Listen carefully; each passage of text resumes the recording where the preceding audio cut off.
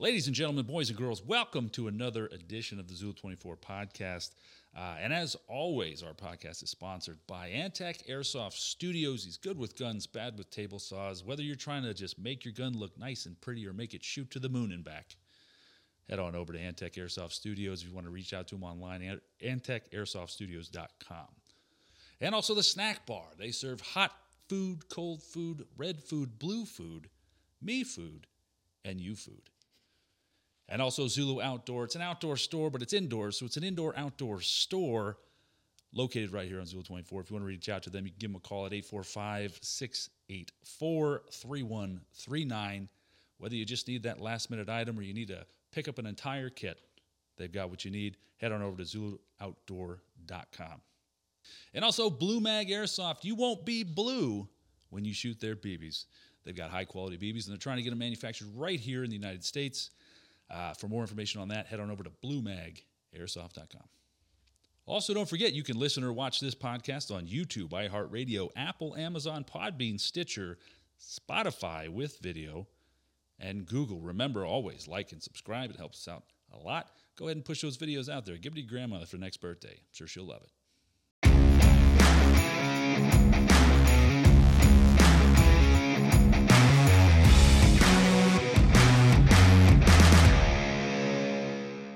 What's going on, everybody? Welcome to another edition of Zulu 24 podcast. We still don't have a name for it, but we're just going with that.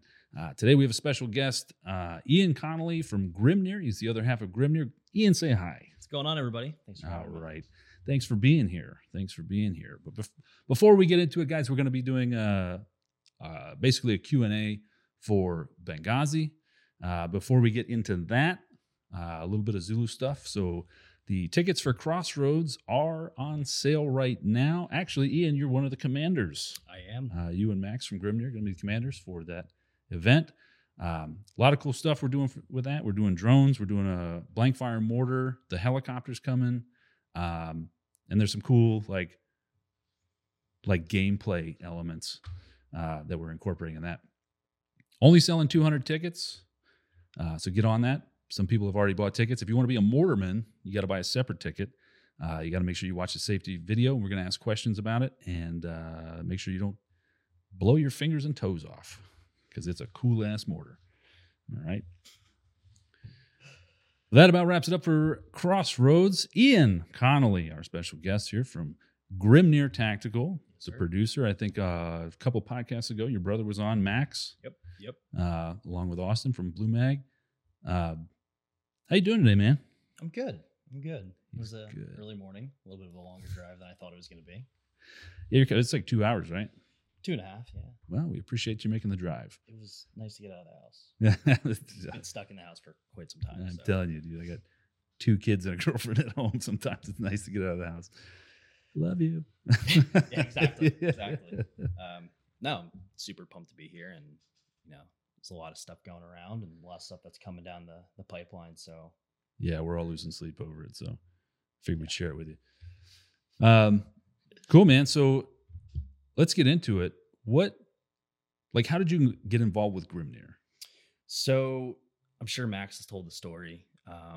We went to a game and we saw that based off of what the people were asking for, I'm going to give the very, very short version of the story because we've told it about 50,000 times. Sure. We went to a game and we saw that there was a need for a lot of differentiators to kind of hit the market of airsoft, and it wasn't a money thing. It's still not a money thing. Like, we haven't seen a penny in 5 years, 4 years from this. Like, we're strictly doing this because as players ourselves, we wanted to see someone make a difference and kind of give the players what they wanted. Players were asking for things and producers were shaking their heads and saying, yeah, okay. And then we're never doing it. Yeah. So, we tried to kind of elevate the game and push the envelope a little bit and bring new technology. It's 2023 now. And we kind of just ran with it. So it started at an MSW game, drove all the way to Mississippi. First game we've ever played.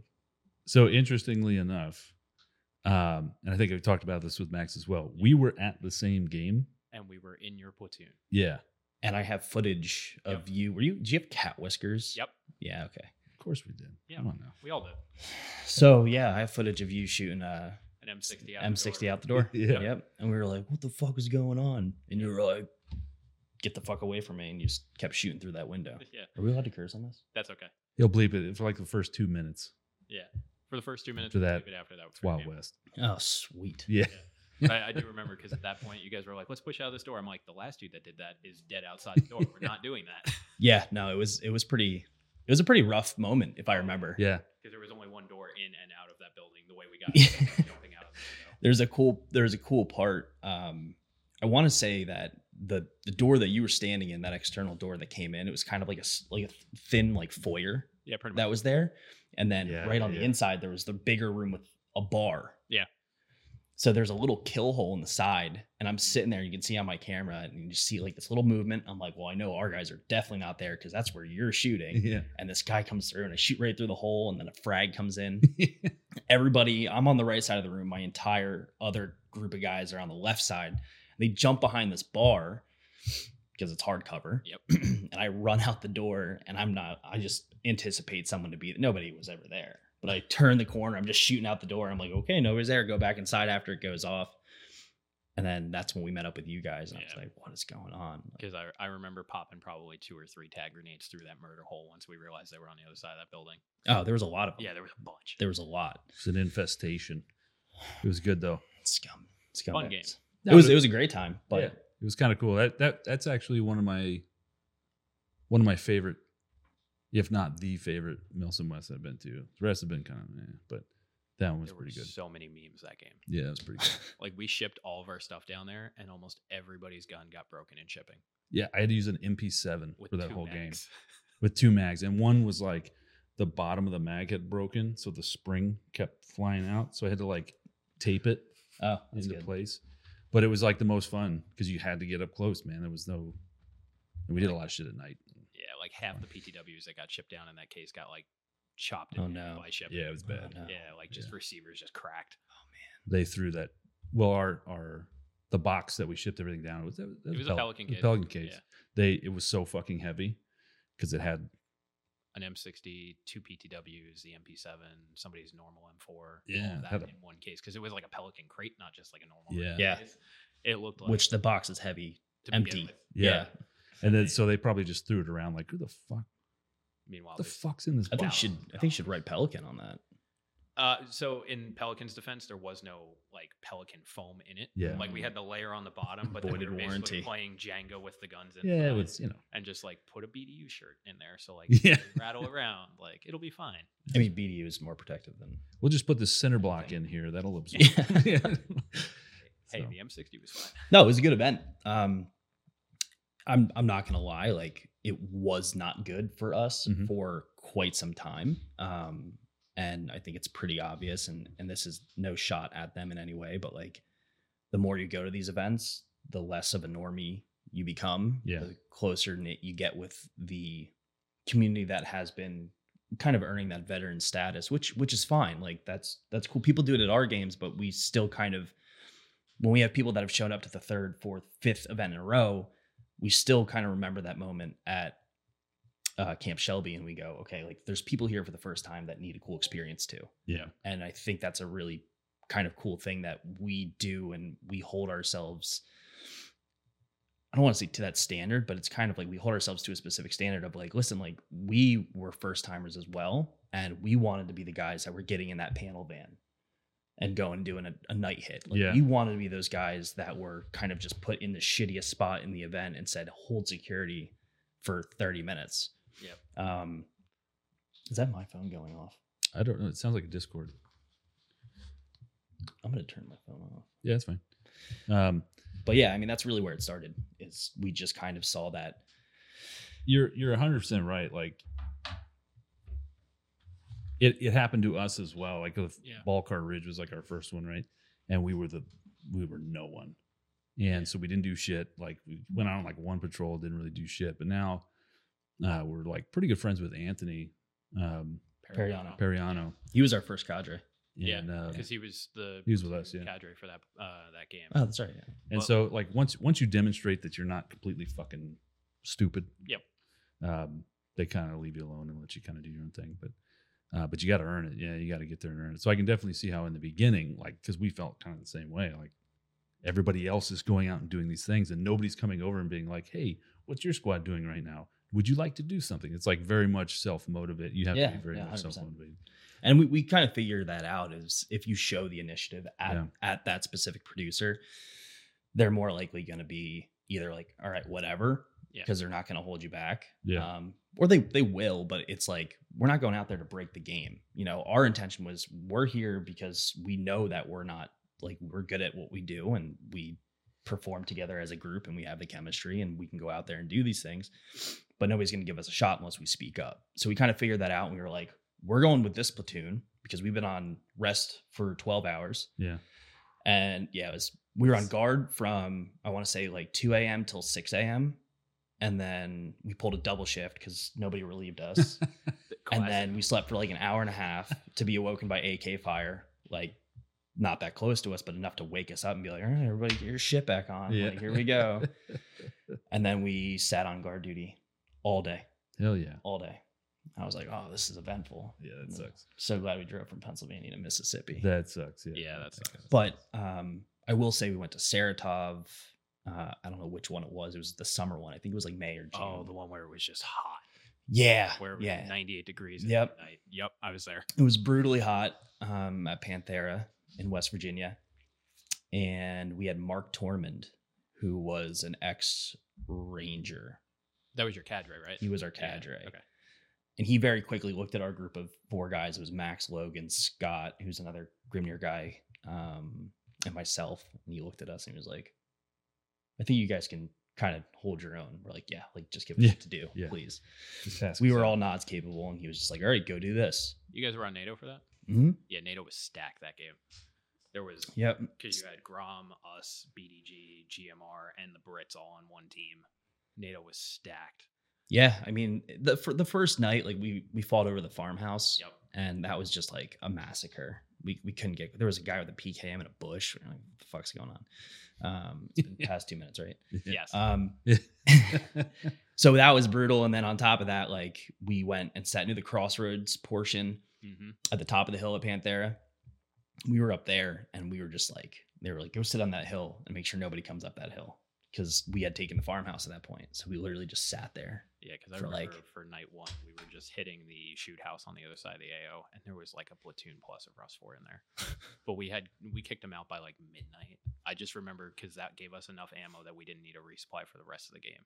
Because our platoon cumulatively had stolen like 2 full bottles of BBs from that. So for the rest of the game, we were like, nope, we're green on ammo. Let's go. And we just... like back-to-back hits. Yeah, we sat up there for a while, and Mark, he was just awesome. He's such a cool guy, and he was not an airsofter. They literally handed him like an M4 iron sights, and they're like, "You're a cadre now." He's like, "Okay, cool." But he gave us a chance to go do things, and then it got to the point where we did something. We did it quickly. We came back. We gave him a report. We're like, "We're gonna go eat food and maybe take like 30-minute nap." And he's like, "Okay, cool." And then he got to the point where he was coming to us and saying, I was asked to do this for our NATO. Can you go do this? And we're like, yeah, like absolutely. So it did get substantially better as we continued to go to the events. And I've been to 3 Saratovs. I was at the really hot one, the really cold one. Yeah, the really cold one. And then I was the Insurgency game. I was at the Insurgency where it was pretty much police versus everyone. Yeah. I was not there for that, but I did read about it. There's a lot of fuckery that game. Yeah, it was interesting. Yeah, I didn't go to that one. I don't know if we should talk about that. I actually left early because I got hurt. Oh, yeah? Yeah, it destroyed my knee. There's like a chain link fence or a chain link, not even a fence, just like draped chains that go all the way around the tarmac area. Mm-hmm. And I was sprinting at night and just literally clotheslined me at my knees. Oh. And I was just like, guys, I can't do anything. I can't move. Yeah, so I had to get a truck to come pick me up. You were that guy. So cool, man. So I assume you guys went to the first event, and then that got you guys all brainstorming together and came up with a group, and Grimnir was born. Yeah. We bought the name GrimnirTactical.com on the way home from Mississippi. Yeah. And I mean, that was maybe 2 hours into the drive. We're like, all right, we're gonna just keep this safe because somebody was gonna buy Grimnir Tactical. that day, apparently. So we bought it, and then we kind of just kept rolling around ideas, and we were like, okay, let's do this. And like, what doesn't the airsoft community have? Can we implement technology? Because we're all big gamers. We're all complete game nerds. And it was just a matter of how can we do something different? How can we create those differentiators? And then we started implementing all those things, and we had our first event, Radio Silence, at Skirmish, and we had like 110 people, maybe. And it was like so focused on the story that we elicited responses we didn't think we were going to get. Yeah. And we literally, by the first morning that went around, because it was a 40-hour event, by the first morning at like 9 a.m., the people on the IGC literally despised the CFI, and vice versa. Nice. So, I mean, it's kind of good. Like, it's good for storytelling. Could possibly not be good for airsoft. You know what I mean? Yeah. Like when the hatred becomes real, you're like, relax, guys. We're all just costume party. Yeah. But it's amazing that you guys could write and plan out a story in an event that makes people feel a certain way. You know what I mean? Yeah. Like, to become invested emotionally or physically into their faction and despise the other faction is a testament, in my opinion, to your storytelling and the game itself, right? I mean, I do Crossroads and Blood Diamond every year, and I don't have people walking around like the Church of Gonk or what. I don't have anybody that's like, like freedom fighters for life, you know. But I mean, it's amazing, dude. You guys created a product where people are getting invested into it, and that's awesome. It's cool to see like these little subcultures kind of be created from the players. Like we kind of made a really broad outline of, hey, this is going to be happening, and this is the storyline, what happens in between, and what really kind of creates the substance that like beefs up the story is all based off the player interaction. Yeah. So, I mean, who would think a public execution would make people so pinned against one another? Like, we literally had Logan sat there, and we had a tag in chassis, which just makes a loud bang if it's empty, and put one of the IGC soldiers who was a staff member. It was a staged moment, but we were hoping that this would elicit a response. We had just taken the two press guys that drove out. It was Task Force Podcast. They drove all the way out from wherever they're from, Indiana or whatever. And we shot Scott in the back of the head and he fell off this little berm and rolled down. We're like, shoo. So he disappeared. So there was no body because they went to recover it. There was no body. He changed into like a lab coat. He was a scientist lost in the woods eventually that people found in the game. And people hated us. Yeah. They hated the CFI. It was so cool. We were like, oh my gosh. And there was a couple moments where people would be saying, I'm like, hey, time out. I'm a character right now. Like, people actually hated me. Yeah. And Logan. Awesome. And people hated Doc and Wes and Jackal. It was so cool. It was so cool. But yeah, we wanted to do that. And like Max wrote the whole story. They were supposed to be books originally. Yeah. And then we were like, let's let people live this. It's kind of cool. Nobody likes to read. So we allowed. I think you should come out with the books, man. Audiobooks. Well, audiobooks later. They can make their money on the books and then audiobooks later. We'll do something. Yeah, that's it. We have some stuff in the works, actually. I'm not going to talk about that. But we do have some stuff in the works in regards to just kind of the Soul Wars story, because I think it is a good story. And I don't think people give it enough of a chance. People instantly look at Soul Wars and they're like, Star Wars. They go too far with the technology. Go way too far. Yeah. I've tried to tell people, like, look, it's modern warfare fought just like modern warfare is fought. They happen to have found some alien technology that they can't really figure out, but they know it's valuable. So we're still fighting with MP5s and AKs and shit like that. Like there's nothing too crazy. Yep. I mean, nothing's really changed in the grand scheme of things. Like, we just kind of opened it up so that you're not just fighting in different countries. Yeah. You're fighting on different planetary systems. Like, that's it. That's it. Instead of fighting in what's not controversial? Nothing. Spain. There's nothing you... Is that? I'd go with Portugal. Instead of fighting in Portugal, you're fighting... Nobody hates Portugal. Yeah, nobody hates Portugal. I mean, or like Green... Really, actually, Iceland. Yeah, instead of fighting over Antarctica. Yeah, exactly. Which has never happened before. Well, technically, there's a treaty with Antarctica. Blah, blah, blah. It's just one of those things where, like, we kind of gave ourselves space to have creative liberties to be like, okay, well, this place is hot as shit because we just... booked an AO in Texas, which we haven't done yet, but it's one thing we would like to do. Oh man, that'd be cool. I know, but it's a very desert area. Yeah, We're on Mars. Dope. Why not? You're still shooting 5.56, 2.23, whatever you want to call 7.62. It doesn't matter. You're still shooting that stuff. There's no lightsabers, no plasma cannons. There's a very mysterious ancient technology. That's the backbone of your direction, your story. That's it, man. There's no lightsabers. Yeah. Nobody's using the Force on you. Like, people need to sit down. And like, it does flow into all of our backgrounds, like the creative side, as well as the way that we try to portray it. I just don't think it's been digested the way we want people to digest it. But I think there's a lot of reasons for that. We can dive into those, but I think there's a lot of reasons. I'm all ears, man. I mean, my background is in sales and advertising and marketing, and I call it window shopping. So I sell business technology in my day-to-day.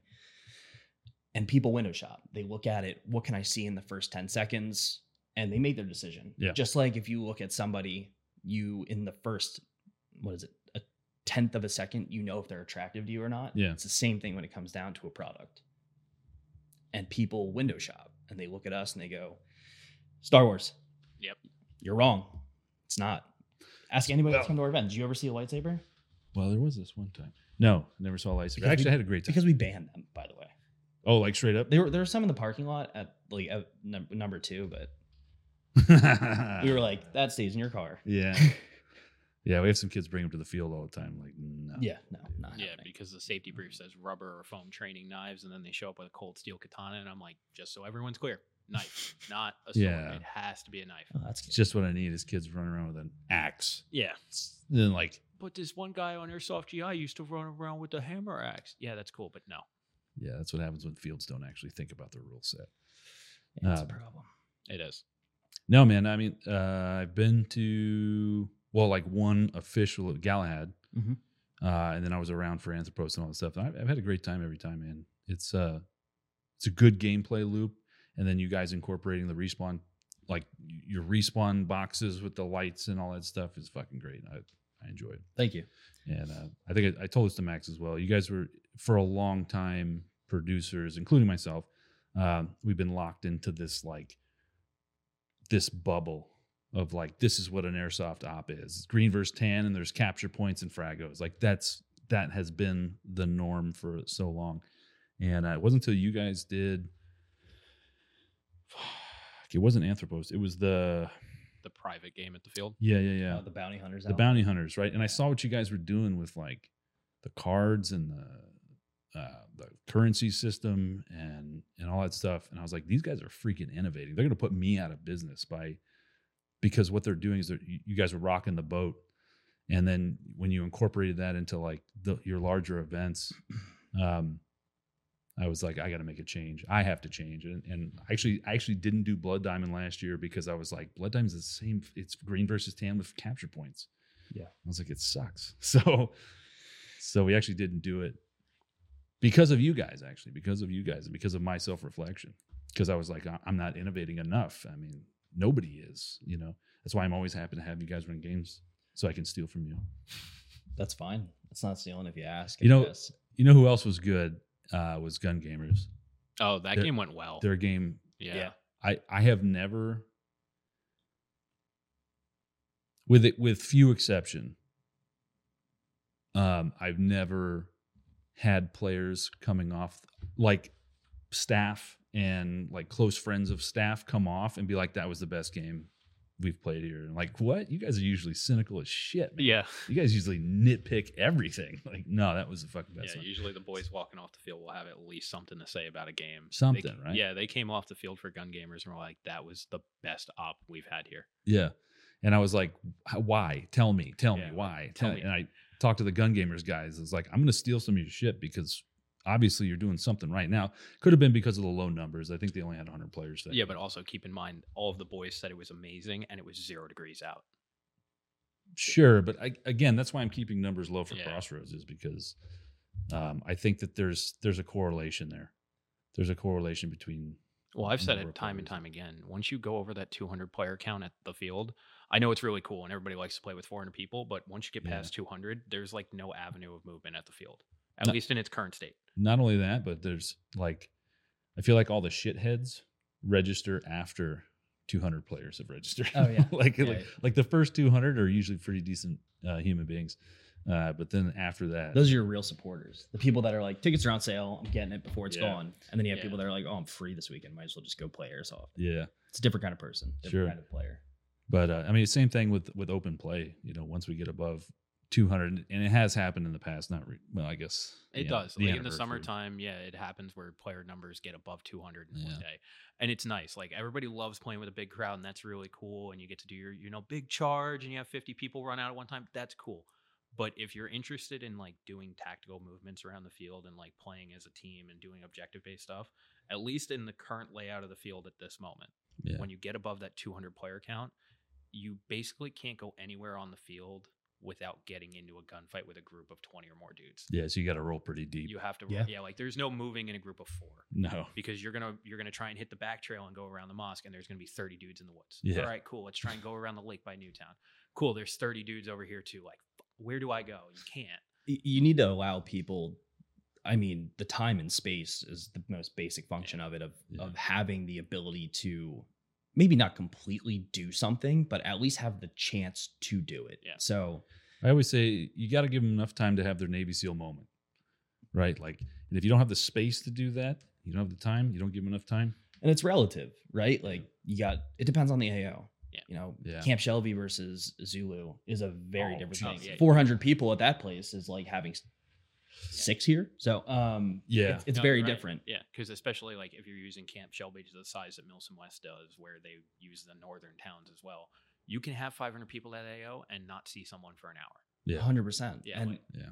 I mean, at the end of the day, like, it's really hard to land AOs like Camp Shelby. It's actually impossible to land Camp Shelby right now. So yeah, they had a change in Yeah. management at the base.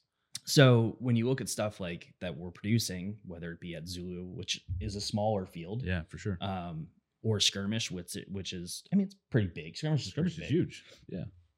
We're obviously restricted to half the field, and then at nighttime we're able to venture into the other parts that are close to the public at night. But Yeah. even when you look at a place like that, when it comes down to ticket sales, right? And once again, it's not about the money, because we all unanimously agree that we'd rather have 160 players, 80 on 80, that want to work with a chain of command, that are not going to quit and go to their cars, that Yeah. are going to put it out, that are going to move tactically. Like, it's a quality over quantity thing. Yep. Because at the end of the day, we want people to have an awesome experience. Yeah. We want people to have their Navy SEAL moments, because we want everybody to have that time where it's like playing golf. You play 18 holes and you suck on every single thing. And your last shot of the day, you land something 3 feet from the cup. Yeah. And you're like, this is why I keep coming back. It's the same thing with airsoft. Yeah, it's chasing the dragon. Yeah. 100%. Yeah. 100% chasing the dragon. Well, that kind of follows the rules. Like our group rule, like we always say, we're like, we never play last game of the day because you always end on a high note. But at the same time, if you're having a really shitty day, like first 17 Keep holes playing. suck, play the last one. It's going to be the best one of the day. Yeah. Yep. Yeah.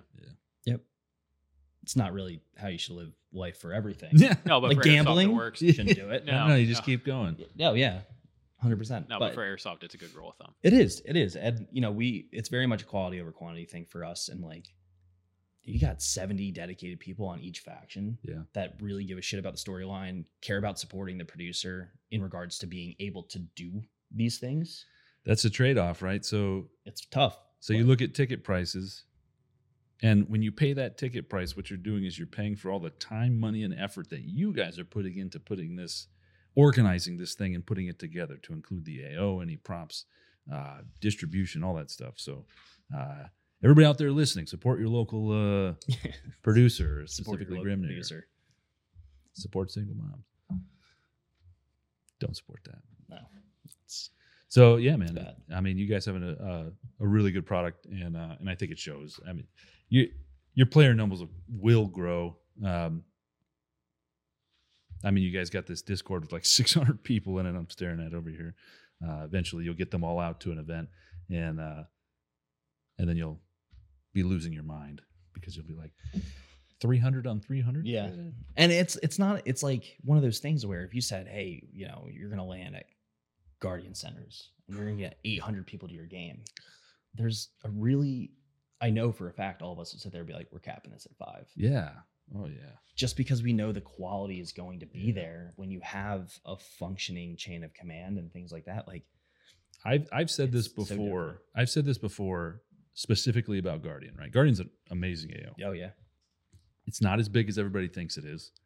And the last event I went there, they sold 850 tickets and it sucked. Like it was such a waste of that AO. We didn't even make it out of the subway system. Yeah, so the big thing, it kind of falls in what I was saying with that Zulu. For the size of Guardian Center, when you have 800 people there, you're never getting into an engagement that's squad size. You're getting into an engagement that's 1 to 2 platoons at a time. Oh yeah. And that's cool, but Easily. also for the environment of Guardian Center where most of the Yeah, but windows it's mount. It's mount. It sucks. You're not hitting a building when there's an entire platoon plus in No. there. And most of the windows at Guardian now have these nets over them. So Oh, you can't it's shoot a tag. so round through it. annoying. It's Yeah. so annoying. Yeah. It's 800 people is too much. I have played a Milsim West game, the very first one they did at Guardian Center, like 2016. There was 400 players. It was 200 on 200. And it was fucking dope. Yeah. Best game ever. Okay, relatively, but it was so much fun. That is the perfect number. 400 people I at would Guardian Center, pay best number. I would pay double the ticket price $400 per person. I would do 400 it. Players. I would do it. just to cap because The funny thing is, I every was time so- we bring this up, people look at us like we're insane. I know. But- I was so mad. Like I was at the end of that event, I truly felt like I wasted my money, my time, and my effort. Like I was so pissed off. Like everybody wanted to do a picture or some shit, and I just walked away. I was like, I don't even fucking care, dude. Like this game sucked. With this Super Bowl of an AO, it could have been done so much better. And I feel like they tried their best, but they just sold too many tickets. And maybe it's to cover the cost, and that's fine. But like I said, I would pay double the ticket price to keep the player numbers low Yeah. so that the game can actually be worth it. I mean, we Yeah. fucking drove all the way. That's in Georgia. Yeah. Drove all the way down to 16 Georgia. hours for Yeah. us. We went too. I mean, we You- were, you're we were talking there about- last year. You're talking about hotels and Yep. gas and Airbnbs. Food. the price It's a of the lot. ticket. Like, Oh, it's easily $800 a person to go out Yeah, there. that was like we looked at Today. it after the game. We paid like $1,200 a person. Yeah. Yeah, It's, it was- it's wild. Between nuts, pyro and everything you needed, it was Oh, like yeah. 12 to 15 Didn't even bucks think of a that. person. yeah, and then at the end of it, I was like, that fucking sucked. We had one cool thing we did. We like cleared out the And subway pyro system, Yeah, and that was Friday night. That's where we lived.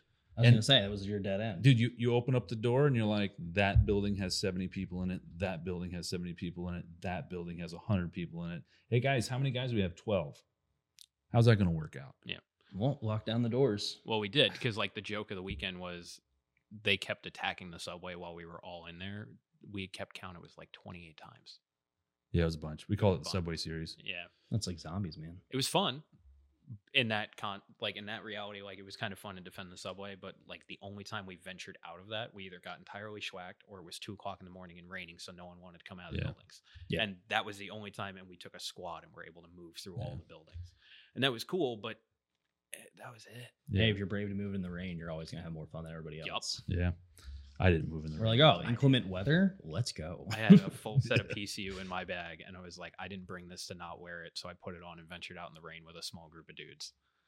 You got to make your own fun sometimes. Oh, yeah. And I'm a huge proponent of making your own fun, but always respectively, like, Within the confines of the game. yeah, like you know. don't break the game and check with staff because 90% of the time, staff's gonna be like, go ahead. Oh yeah, we Like, asked go do it. Ariano if we could do that, and he's like, "If you want to go out in the rain, go out in the rain." And it was dope because the buildings that we ended up hitting all had sleeping Rust 4 in there because they didn't want to go out in the rain. So we're shooting dudes in sleeping bags, going, "This is fucking dope." Ooh, bag kills. Anthony gave us an hour and a half. All right, it's been an hour. Let's start heading back. Yeah, I mean, it's all. I think there's a lot of things that go into it, and it's you could do 50 podcasts on just airsoft and its community and culture in general. But like, Well, this is episode 5. Yeah. but you have 100 people with the right mentality. I would rather have that every single event, Yeah. than 400 people Yeah. just looking to shoot people. Yeah. I mean, Because- and there's an outlet for that, right? Airsoft can be anything to anyone, right? Yeah. So there's already outlets for that. But I feel like the more pricey, we'll call it mil-sim style of airsoft, kind of needs to start diverting and putting a little bit more work into the mil-sim side of it. And again, like appropriately establishing forces, per the area. per the AO, you know. But I think you guys are going to do great. I think you're already doing great. It's just that the word hasn't really gotten out. We could always do better. Plus your Star Wars, so Yeah, I mean, yeah, it's gonna hold. It's gonna I hold really you don't back. want to Spielberg in my back yelling pocket. lightning That's bolt gonna- and snapping his fingers out. Yeah. That's gonna hold you back. But that's not the only business you have. No.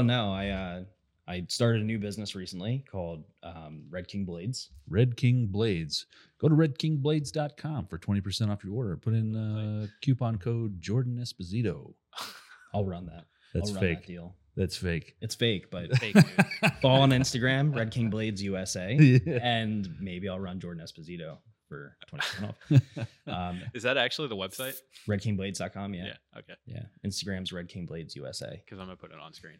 How long you been making knives, man? So I've been in the mentality of making knives, which I think is a very important thing to discuss, for the last 7 years. So I played college lacrosse.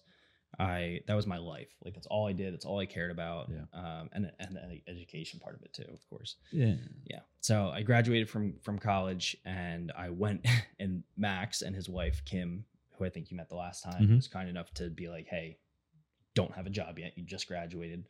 They had just bought a house in Pennsylvania. And they were like, we have an extra room. You can just stay here. You don't have to pay us anything. Nice. I bought my own food, took care of it, looked for a job for like 2 months. And during that time, I was like, I don't play lacrosse anymore.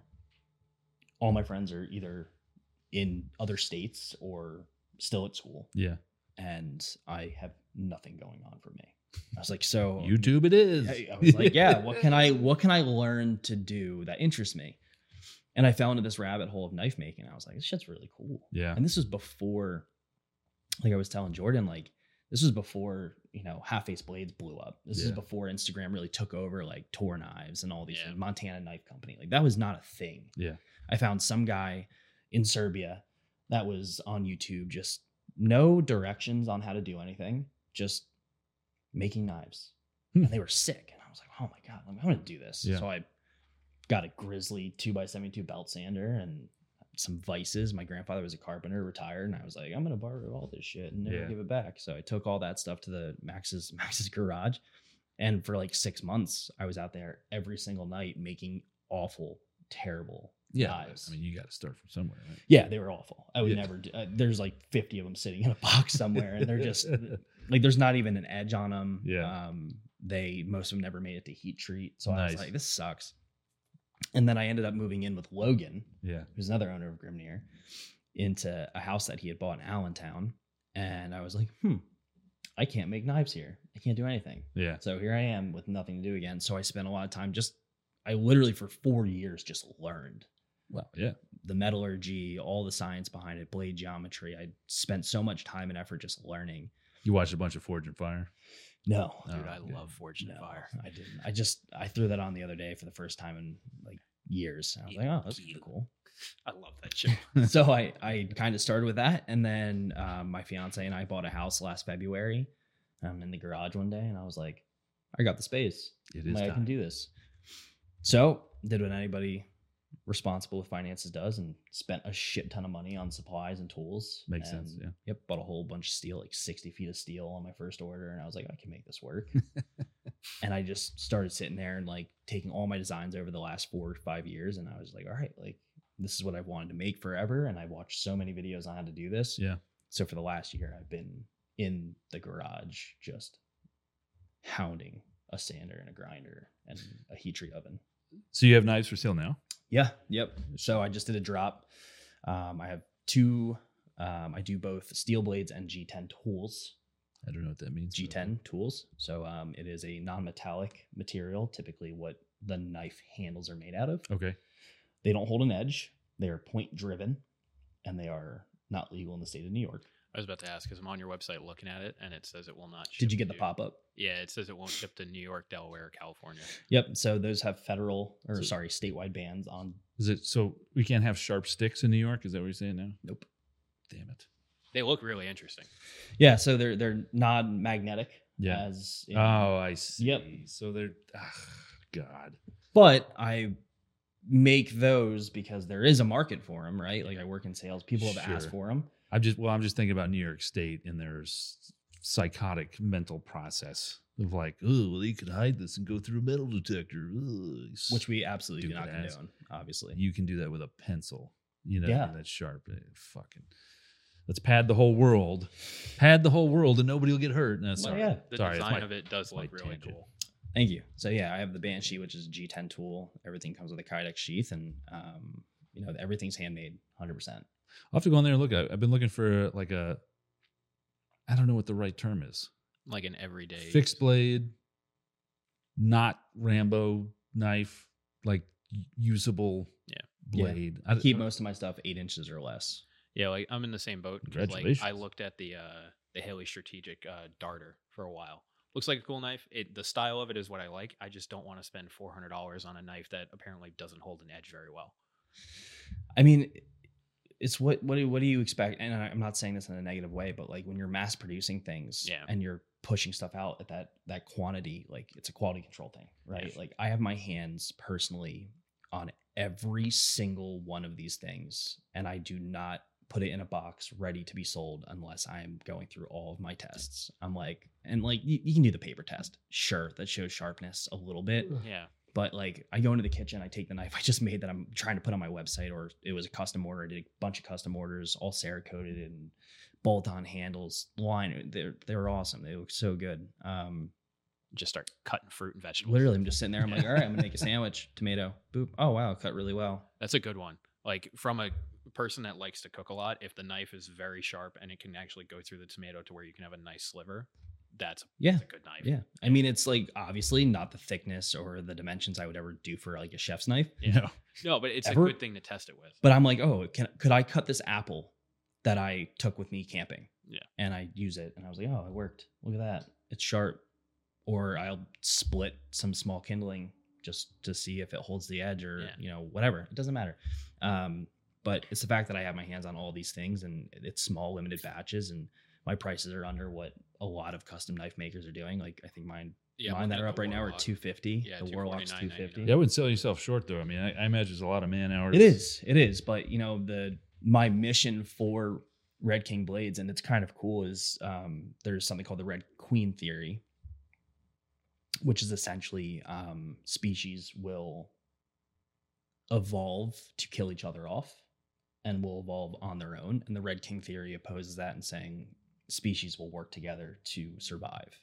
So that's where the Red King blades thing kind of started. Yeah. And my whole mission was like, I want people to have this stuff. Like, I don't want to put something out here that's a $400 glorified Bowie knife, and it's so expensive. It's almost $400, and someone's like, I like it, but I can't justify this. Yeah. So it's like, hey, like, here's a Cerakoted blade that's stainless steel or 80 CRV2, whatever steel I'm making it out of, and you can justify spending $250 on a knife that I hope you beat the shit out of. Yeah. It's just the way it is. Sounds like a new sponsor of the podcast. As soon as I get my knife, coupon code Zulu24 podcast. Yeah, we can make it happen. Red King blades. 10% yeah, we can make it happen. I'm down. Always free shipping. That's what he said. Always first order is free. That's what he said. Yeah. Oh, I see you're also using Shopify for your website, so that's pretty easy to do free shipping with. Yeah, Shopify is so easy. We're just Shopify. We're just chopping into his profits slowly. Yeah. Well, no, I'm saying from a setup margin perspective, is like using Shopify for your website, you actually can do stuff like that with ease. Yeah. No, absolutely. I mean, you can run stuff. I mean, I have. I just ran a sale like effortlessly on Shopify. It was so cool. It was so nice. Yeah, because we just switched the shop website to Shopify, and I was like, immediately I'm like, oh, you can run discounts and free shipping, and all you have to do is the right coupon code. I'm like, this is exactly what I want out of a website builder. Yeah, no, Shopify is great. I mean, the money movement side, which is always daunting. Oh yeah, so convenient. Right. I'm exhausted, and we'll talk about why in a second, I guess. Do you want a cup of coffee? Yeah, please, if you don't mind. Okay, normal or decaf? Give me a normal. Okay. Yeah, I think it's called regular, Jordan. But can I have a normal Trenta, please? Dude, I'm telling you, you get off caffeine, dude, and you'll see why caffeine is so bad. Are you off caffeine? Yeah. For a long time. Really? When I have a cup of regular coffee, normal, I start buzzing, dude. Like I can feel my heart palpitate and whatnot. Maybe that's just specific to me, but No, I that's haven't. Me. I haven't had caffeine. I'm sorry. I haven't regularly drank caffeinated coffee in probably 3 years. So is this the first one? No. Because every once in a while I'll forget or whatever, or sometimes Dunkin' messes up the order, and I'll drink it, and I can tell immediately, and I feel off, just off. It's like my eyes are vibrating or something. But I mean, a lot of people are just super sensitive to it. I can't. I used to drink live without it, but I used to drink 4, 5, 6 cups of coffee a day, and I started looking at that, and I was like, that's a lot of caffeine. So I only drink black coffee, and it's only decaf, and to me it tastes the same. And I get like a mental, like a fake, a placebo effect with it, and that works for me. But I don't know what it is. I mean, I only drink black coffee as well. But I'll get like cold brew, or I'll brew my own cold brew at home, and I'll dilute it and whatever. But I'll get like, if I go to like Starbucks, right, and I get like just trying to no ice, which they're gonna start changing the price on that, by the way, if you're a Starbucks guy. I don't give a shit about Starbucks. Yeah, okay, cool. Oh, that's good to know because I'm a Starbucks guy. They're gonna start upping the price if you get no ice because they realize that you're getting more coffee. It's fucked up because they don't have enough money. Yeah, but if their advertising says 20-ounce cup, you're paying for 20 ounces. 100%. So I get a 30. Yeah.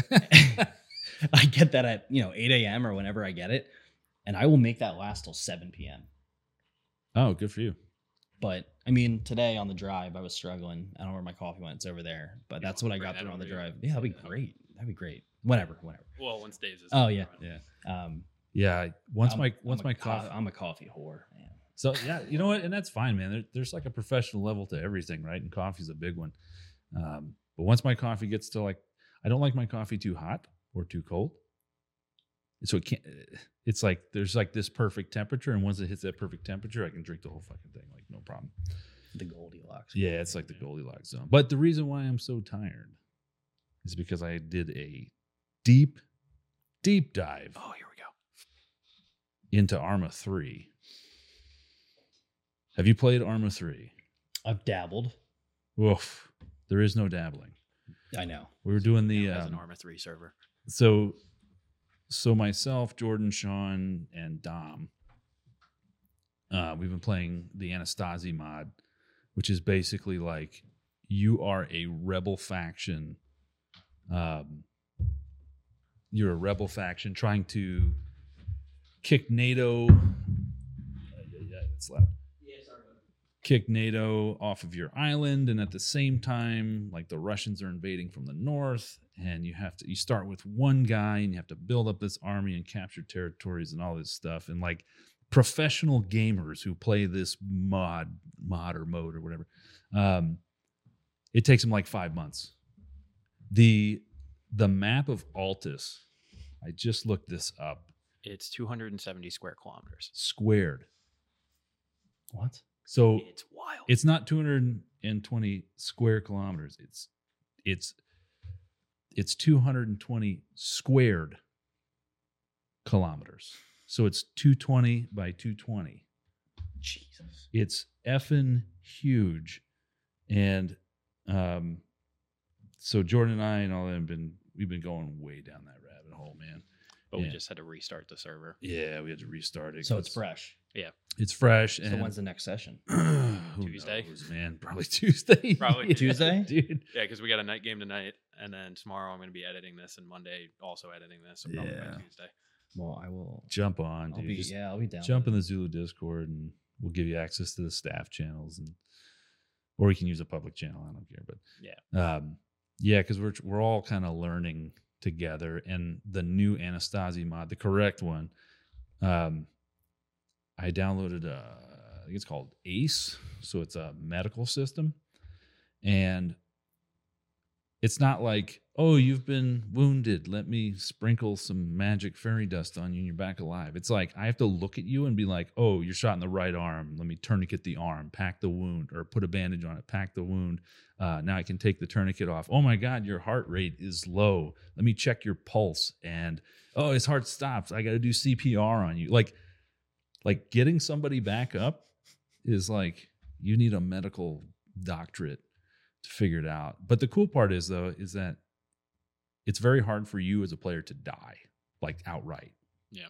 Like, barring some certain circumstances, like you catch an RPG to the face or Or whatever. taking 250 cal machine gun rounds to the chest. That'll That's the do. worst. Yeah, That was that'll the other do. night. Hate when that happens. But Is it permadeath? No. no. No, there's I'm just saying. no, but it's frustrating. pretty Like sweet. you guys drive. That would be so freaking hard. I know, but You it's thought sweet. Let me play the game for more than 20 minutes, and we'll yeah, figure but like that prime out. But example, the other night we spent 20 minutes driving to a target, and then you get out of the vehicle and get 500 meters from the target, and then you just get clapped, and now you spawn those 20 kilometers Yeah. away. And you're like, shit, I gotta do that all again. yeah, we planned this, like Jordan and I planned this whole attack on this. It was like It was a radio tower. it was like a NATO outpost, and they have Oh, these that part, towers, yeah. right? It's all AI at Yeah. this point. Yeah. So Don't so take that lightly. no. So I recruit like as much AI on our side as I can. I think we had like eight AI guys. So we maneuver, we figure out that there's like this low ground. If you go, you can get into deflate if you go by the coast, and then we dismount the vehicles and we stay low. We're staying out of its sight, and then we get to like our last firing, our last covered and concealed position. And okay, now it's time to go. So then I'm like he was trying to take out like a There was a dude with a 50 cal cal. machine gun. That's when I found out that the optic I was using wasn't properly zeroed for my rifle, because the rangefinder's telling me 600 meters. I've got it at where the 6 is on the You have to crosshair. zero your optics. We're not sure yet. We're We not don't sure know. because there's. So I had a different optic on there prior to this hit, and it was like the hammer scope, so like kind of like the ACOG, Yeah. where you have the magnified and then red dot on top, Uh-huh. and it had crosshairs for 200, 400, 600, and I knew from previous nights of using it, if I ranged to the target and where I put the crosshair for like 500 meters, that's where the round was going to impact. I was using a 308 rifle. This new one was a 3 to 10. So I'm like, all right, same rules apply. Put it on max magnification, put it to where 6 is because this target's 650 meters away. And I didn't even see where my round impacted. Yeah. And I was like, fuck. So meanwhile, And then you got smacked. well, Well, I so just started dumping rounds. I already sent I basically told the AI, our friendlies, I was like, go. Because they have like grenadiers and medics, and so they're kind of self-sufficient. Like if one guy goes down, the medics will actually come over and drag him and try to heal him, whatever. So they'll buy us some time. And so I'm like, okay, perfect world scenario. We come around on this tower so that only one of the mounted machine guns has Because there was 2. has eyes on us. It's like Jordan takes him out. When that happens, I send the AI, and then I start launching rockets at this thing. Didn't quite work out that way, but Jordan did shoot. He finally got it figured out, and he shot the Yeah, so when I the took it off machine with 10 gunner. magnification, put it down to 3, then the crosshairs actually lined up the way they should have. Mm. Made 0 sense. Had to fire like 15 rounds to get it. yeah. And then we start maneuvering and did not notice that they moved another AI back to that machine gun position. So I crest a hill and take 250 cal Yeah. rounds to the chest. The Like the, I'm dead. Oh, like the enemy AI is actually pretty good. They'll actually like reinforce and everything. It's a whole rabbit hole It's so fun. that I went down. So we kept like taking towns and outposts and stuff like that. You can put like an AI squad there to guard that area. And I was putting like 30 dudes on We had these mortar spots, teams right? in that one town. Yeah.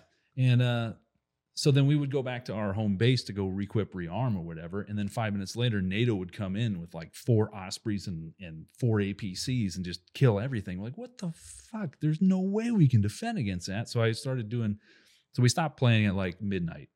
I ended up staying up till 3 a.m. trying to figure out what it is we're doing wrong.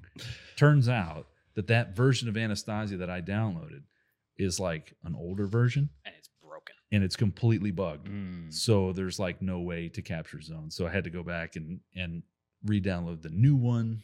Which is the one that has all the in-depth medical Yeah. stuff as well as some nicer features. You're gonna have to share those links because Oh yeah. But that's It's the Steam thing. Workshop. I'm not even married yet, and she's gonna divorce me. Yeah. This is, But that's No, the just new make an server. office in your house. Shut Yeah. the door. I'm working. I do have my office. So. But that's the new server, which is why we had to restart it, because we had played for probably a week on that server. Yeah. And Just we weren't kind of getting anywhere. yeah. You couldn't. Yeah. couldn't. Like, fuck, man. Like 'Cause we were putting resources in there, man. Like we had fucking taken over that resources. one outpost. It had to be maybe 10 clicks from our home base. In a week's time, we had taken that outpost at least 15 times. Yeah. Every Because- time you roll up, like, That's broken. Yeah. I mean, Yeah. yeah. 'Cause every time we roll up, we're like, oh, good, there's 2 more APCs. Good thing we brought a truck full of rockets. Yeah, we're rolling around with a pickup truck with 20 rockets for Gustav. Well, it's pretty cool too because you have to. You literally start with nothing, and so everything that you acquire from like a downed somebody that you killed or whatever, you have to take it back to your arsenal box, and once you accumulate a certain number, in this case for that server it was 25, then you got unlimited access to it. So you could still use it. You can go pick up an M4 anytime you want if you have acquired. Yeah, like if you have acquired 25. I mean, you can still use them if you have 14. You can still go in there and use them, but you're like, if you I'm die so or close. drop it, If you die, you now only have 13. Yeah. so Like, you do lose it. You- Oh yeah. Now is it persistent? As in you can go back and pick Yes. it up? Yeah. Yes, you can. 'Cause- Yeah, we've so done that for- many Love times. that. Prime example, like we had You gotta an go get. unlimited- You gotta go get my M4. Yeah. We had an unlimited amount of those M14s I was using, but we only had 2 pairs of night vision. And when there's Yes. 3 of us rolling around and one dude gets smoked immediately, and the dude that doesn't have nods, we're like, go find his body and pick up his night vision right now. Yeah. Go So get that. so that's the other cool thing about the server is that 1 minute in real time is 1 minute in the game. So when it gets dark, it's dark for the next 8 hours. Like, so NVGs are absolutely crucial. And so they're very valuable. So there was many times where the only mission that we had was to go find our dead bodies and reacquire our night vision. Because So now do you? What do you start with? Like So you're with like rocks, or do they give you like an old AK or something? So in this current one, you start, believe it or not, with a vector and one other submachine gun type thing. I can't remember. I think it's the Evo. Maybe, yeah. And so as time progresses, It's an interesting starting. it choice. is. It's a little weird, yeah. But as time progresses, because every 10 minutes, every 10 minutes the server like updates, and so you get money and like human resources points or whatever. But also when it does that, it'll sometimes give you an unlock of another, and it's everything that's unlocked for free is basically like bare bones basic, bolt action Lee Enfield no sight type thing. Yeah. But you have to like go out, you have to go get stuff, and like I just found a 240 Bravo the other day, and I was just like, dude, Yeah, it's probably like I something picked it else. up, threw it in a truck, and drove it immediately yeah. back. Like I didn't. I mean, I'm a loot guy when it comes to games in general. Like oh man, we played Yeah, so- Destiny 2. I was loot. Borderlands 2. Oh, okay, loot. yeah. Like my fiance and I have been playing Borderlands 2. We're the second playthrough because she's just like she's more into the loot than I am, and I'm like, all right, settle down. She's bro, like, she "Well, plays too. No, she plays like Borderlands. No, I was gonna Like- say get her into armor. That way, it could be No. it could be a couples thing. Maybe Now I it's don't know. like yeah, We can have a record breaking. Try to like, figure it out. 3 women on an op. yeah, right. Nobody knows how to talk. Like, Just hear a female voice and they're like, disconnect from Discord. Real quick. yeah. No, but like she figured out like legendary guns in Yeah. Borderlands and now she's obsessed with it. And she's like, oh, like I can't wait to get the level 50 max out because then they start dropping that high level gear. I'm Oh, like, yeah. all right, we gotta calm down. Like it's 2 a.m. on a Tuesday. Like, I You have gotta, to work in the morning. work tomorrow. Yeah. But I mean, any game that involves loot. Now, if you kill somebody in this game, do you loot their individual body or is it Yep. like, And it's Yeah. everything. It's Yeah. like sometimes you might not want I want your rifle. helmet? Yeah. And Sometimes you might not want their rifle, but you want the attachments that are on their rifle. Yeah. Because Yeah. attachments fall into the same thing. Yeah, Like the attachments other are- night, like I'm a we had Tarkov guy one too. or two of You those. play Tarkov? Oh, Not well. Oh, nobody plays well. That's not true. That is not true. Yeah, I agree. That's not true. Yeah, but like we only have like 1 or 2 of this optic. So like if you die, we're going back for it. Or like the rangefinder, we only had Yeah. 1. So it was Yeah. like if you die, make sure somebody grabs that off your body. Yeah. But same thing applies if we go hit a target, you can take their shirt, their pants, their helmet, That's sweet. their glasses, Yeah. just the optic on the rifle or the optic, the light, the laser, the bipod, the whole 9. That's Like, awesome. You can take every Yeah. individual piece. And I love those games where those levels of complexity are obviously in there. Like Tarkov's very complex in the sense of like ammo types, everything, right? Which is just a whole different world. And that's like, if you're playing Tarkov seriously, that's the only game you're playing.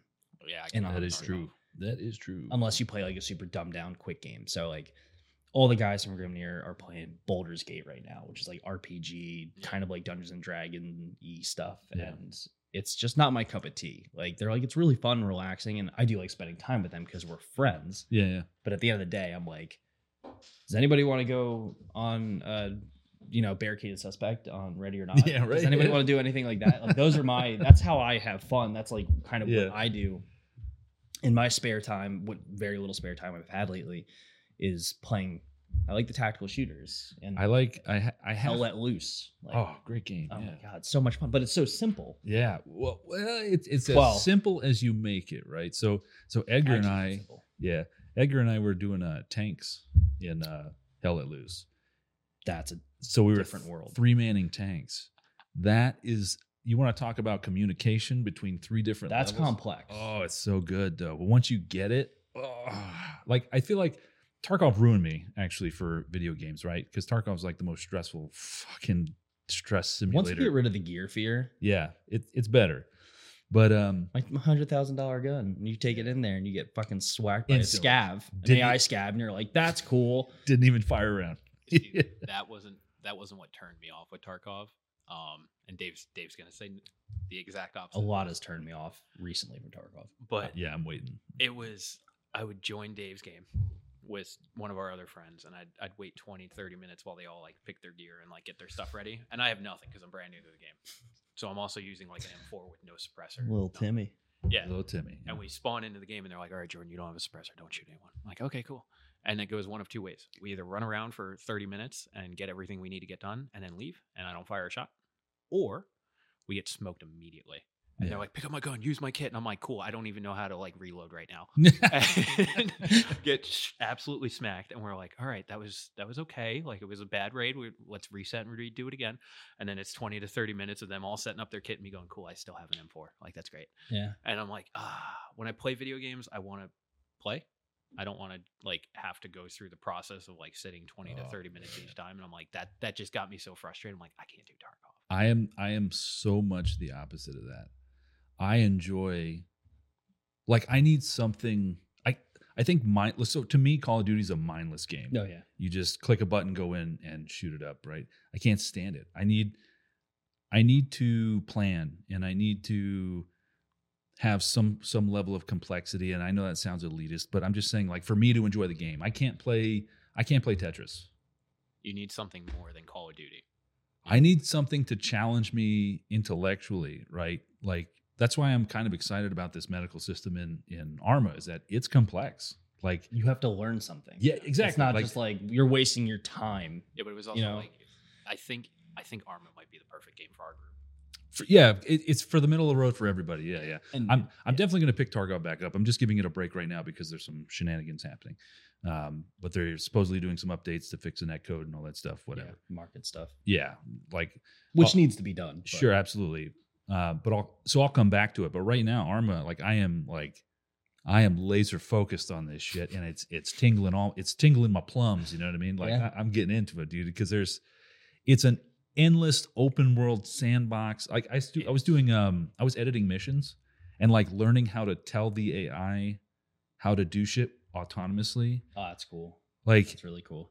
Oh man, a lot going on here. Oh, dude, I have like this whole QRF mission set up where you jump into little birds with AI reinforcements, but none of that gets triggered until enemy AI gets into trucks, travels down this road, gets to a certain point, they assault an objective. So you guys are like the QRF, right? So you're not going to take off. No way. I swear to God, dude, you're not going to take off. You're not going to take off before those guys attack the place. So then you come in on little birds. The little birds. This is all you're doing as a player is getting in the little bird. That's all you're doing. AI is doing everything else. You're just along for the ride. Yeah, sometimes they're a little wonky, so you kind of got to like herding cats. Yeah, you have to like, for the mission editor, you have to like back out, change the nodes a little bit so that they don't do dumb shit. Like, I had little birds crashing into each other and all sorts of shit. Like, it was bad.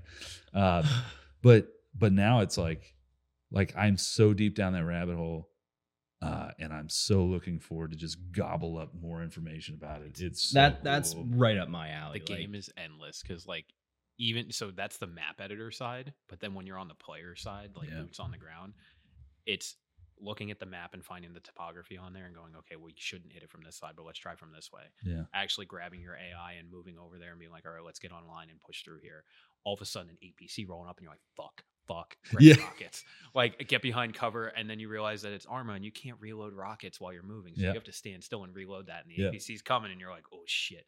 The actual squad level movement of that, it explains why when you look at these YouTubers and streamers that play it, they're playing with 40 people. There's a reason. Yeah. And it makes the game so, there's so much going on. It's worth it. Yeah, we should get a really solid group and start like a. Dude, 10 Start- So we already people. started a unit.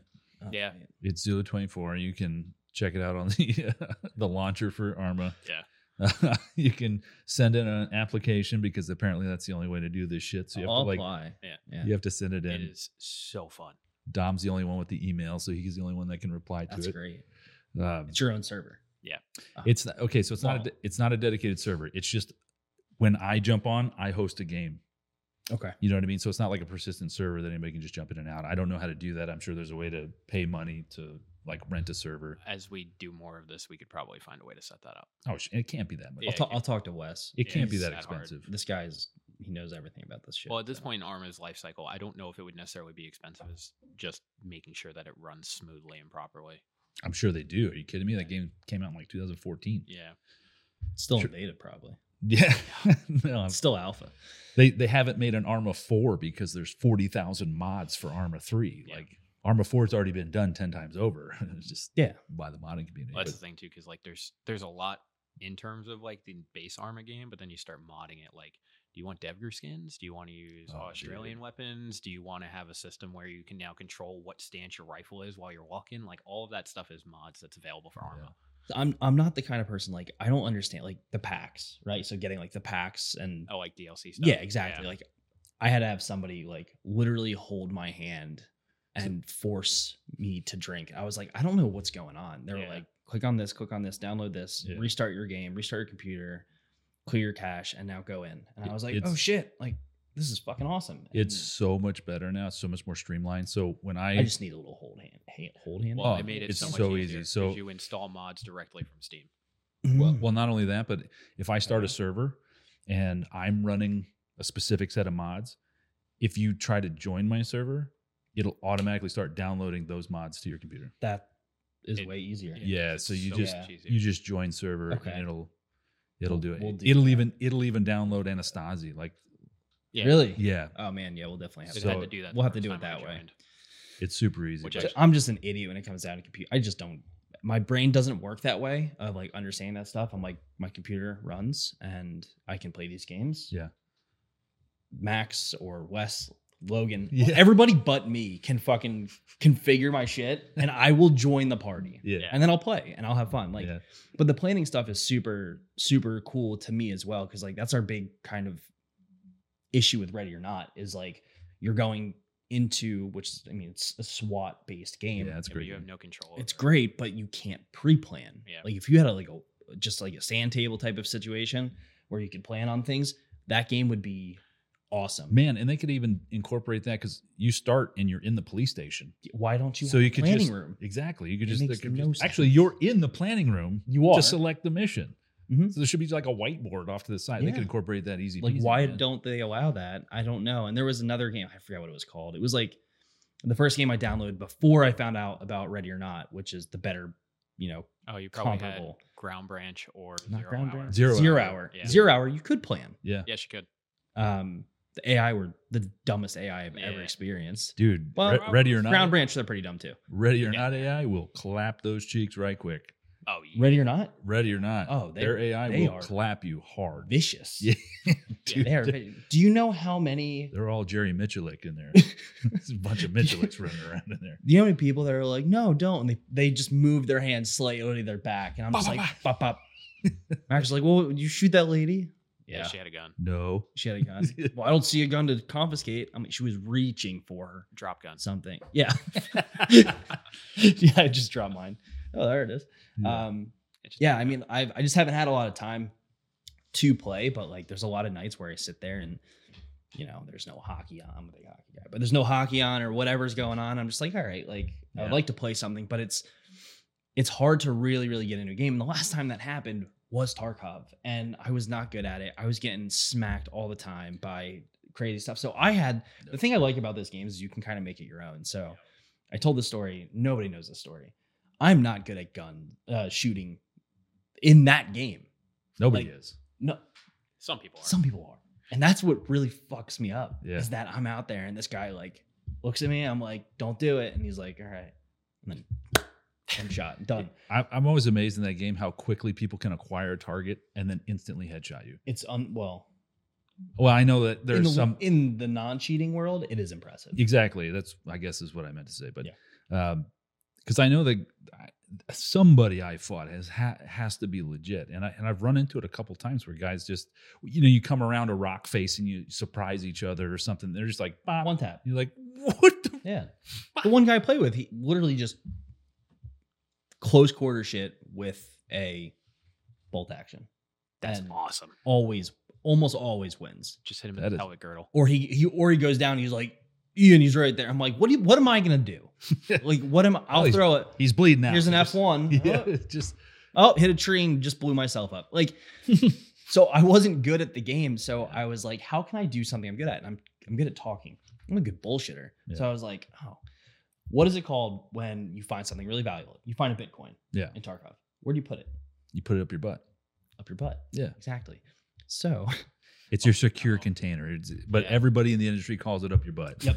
So I was doing the Lighthouse run, the loot run at Loot House and Lighthouse. Yeah. And I was finding Bitcoin, military cables, all this good shit, 60,000 up. I would go in with nothing except for a pistol. Oh, you were doing the 0 to hero run. Yes. So I would do that, but then I started realizing there's players on this map that have way better shit. And I don't really know how to build guns in this game to be that good. That's hard too. That's a whole. So I was like, I'm going to be a piece of shit. So let me tell you that. Oh, are you an exit camper? No. Oh, no. Because that's a dirty. That is dirty. Yeah, it's a dirty. Oh, I've actually never exit camp, exfil camped, whatever you call it. So I would go hang out at Loot House, and I would bring in my butt. Yeah. I would bring in something like a military cable, something decent, right, in value, and I would wait in that little pool area, if you know where that floating trash bag body is in the pool on the basement floor. And I told this to Max, and I haven't heard that guy laugh this hard in his fucking life. And somebody started hearing footsteps, and I get down in the pool and I crouch down. I'm looking over, they can just see the top of my eyes, and I'm waiting. And it's a player, and he has good shit, and he's kind of a thick guy, or it doesn't matter. I don't discriminate. It could be any player. And I'm like, hey man. Oh god. He's like, what's up? Starts shooting at me, go down. I'm like, whoa. Easy, fella. I'm like, hey, do you want to be on Tarkov's #1 game show? And there's like, you just hear VoIP, and he's like, what? I'm like, yeah, come on down, play What's on My Butt. Or What's Up My Butt. What's in my butt? Hey, what's in my butt? And he's like, what the fuck? I'm like, yeah, come on down. We're gonna play a game. I'm gonna ask you some trivia questions, and you can win anything from military cable all the way up to 10 Bitcoin. And they were always willing. I'm unarmed. Yeah. I have no plate carrier. I have nothing on. I'm like, what is this guy gonna do? So I go through, and I like the first 2 questions are super simple, and it's bullshit. I'm like, Sacramento is the capital of California. First question, what is the capital of California? And they're like, and one time, one guy, I knew he was Googling it, but I just told him the answer. I should have killed him there. Yeah. So, I just told you the answer. So I asked this guy this one question, just perfect example. He's like, Sacramento? I was like, congratulations. You just won the first round of What's in My Butt. It's the best TV talk show voice I could do. Drop a military cable at his feet. Player looks down, 5'7". Bop, top of the head. Take all the shit, put that back in my butt. Exfil out. Bro, that I did it on repeat. Oh my god. I did it for the first time at the end of the last wipe, and that's how I started this wipe. I had 35 PMC kills and 2 deaths. Oh shit. Until I just got to the point where I was like, well, I have good shit. Now I'll start running the right way because I have all this stuff. So yeah, What's in My Butt has been a very, very popular Tarkov game show. Dude, you're the reason why I trust literally no one. If somebody VoIPs, I kill them because because of shit like Oh that. man, I hope I find you one. Dude, day. they could be And you're like, just like, mm-mm. they could be like, this is my first day playing. Please, I just need to finish this first quest or whatever. And I'd be like, whack. I don't trust no one because of people you know like what? you. People can do that. That's fine. No, that's awesome, that's fine. dude. I'm not losing anything when I go in there. I'll have a shitty pistol. Yeah, they're just pixels. But for anybody out there listening to this podcast, it's a Tarkov player that hates me now for what I just said. Don't hate the player. So it's Yeah, funny, right. My friend and I last night were playing DMZ, which is not a big comparison, but similar. And we were trying to do basically the exact same thing because we thought it'd be fucking hilarious. Dude, Did not end well. be whoever you want. No. It's Tarkov, you know? People I'm a do game some show host. They do some amazing things in the Yeah. game. It's pretty awesome. Actually, the introduction of VoIP to that game was such a fucking positive. Does it make me a better person? Absolutely not. I feel bad sometimes doing it. Isn't that weird that a video game can make you feel bad about playing the video game? 100%. Like, it's, Well, I killed one guy. He was so nice. Oh, And I was like, and I actually thought about not doing it and just being like, be free, buddy. Here's your cable. there you go. I blew his brains out. Yeah. Texted his wife first, Yeah. and then I pulled the trigger. Hey, do you have any kids? No. What? That is heartless, dude. Yeah. Man, I'm out here just trying to like survive a raid, and you're over here tricking people. And just like, oh my! Is that not fun? No, that's awesome. Come on. Like, This is going to be micro content. Oh, man. you know what we're gonna have to do for this episode? In the bottom on YouTube, we're gonna have to put chapters in. Yeah. But all right. Yeah. So I figured, look, let's wrap up the video game chat, guys. If you want to join us in Arma 3, you can join the Grimnir Discord and ask them. Or the Zulu 24 Discord. Oh, yeah, you can do that too. I guess. We do have that. Join Discord. We'll share a link. Join Discord. Keep in mind, we are brand new and we're still trying to figure out how to crouch properly. So we figured out that V makes you do this weird walk, like as if you were Yeah, trying to like step over a cat shit in your hallway. Because like Like, vanilla that's- Arma, there's no jump or Do you have a vault. cat? I do have two cats, but I'm saying that the character, when you look at him, when you press V, I know what you're he saying. does this. Yeah, because like Like he's vanilla stepping over Arma, a there's cat. Oh, like no- you just took a shit and there's no toilet Sort paper, of. so you got to go to a different bathroom. Sure. We were There you fooling go. around the other night, just like pressing random buttons. Just me? Because there's no jumping or vaulting feature in the base game. But I pressed V and my character just like I just It's like he stepped in dog shit. He was like, "Ugh." cowboy, like doing the walk. He was like, "What is that for?" I'm like, "I have no idea." And I walked over to a wall and pressed it, and it just like glitched me through the wall. I'm like, "Well, that's neat." Yeah, well, this is strange. One time we both tried to walk through something and we got hurt. Yeah, we both We're like, injured what each other. the fuck? What happened? So anyway, if you want to join us for that, that's fine. We're doing Anastasi, and we're going to try to figure out how on earth we're going to ever go up against. I did the U.S. Army, and then Russia's invading, so be some cool stuff there. But if You you, should were join us. expecting like Karma Cut or Drewski level shenanigans, no, we're Oh God, no! no. Oh God, no! That communication level is not happening. This is all memes. It ain't there yet. I'm still not. It'll positive. get there. It'll evolve. It'll evolve. Eventually. Tarkov- But for now, I tell you what, Tarkov's good for communication, dude. Nick and I, when we play together, Yeah. pretty seamless. But anyway, oh no. let's take a quick break, and then we'll jump into what I'm sure everybody's been waiting for, the Benghazi questions. Yes. Got a bunch coming through the Discord, I think. So Well, I have to go to the bathroom, so we're going to take a quick break. that's perfect. Okay. Fine.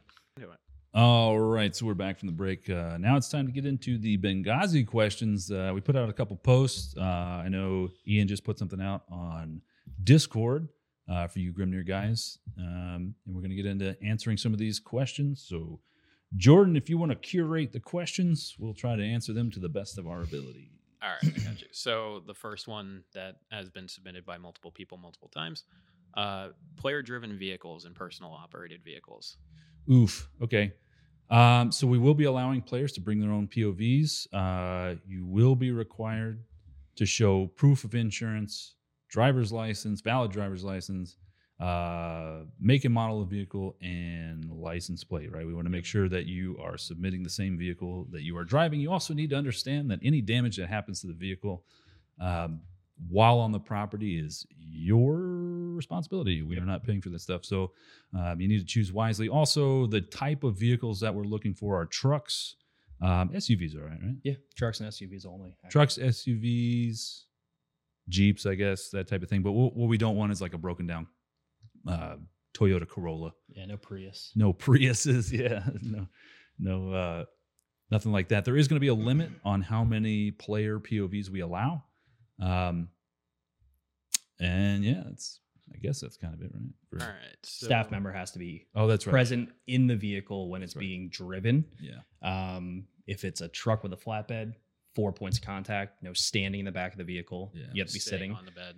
And another really important thing, specifically based off Panthera, is that the road that the event is on at Panthera is a public road.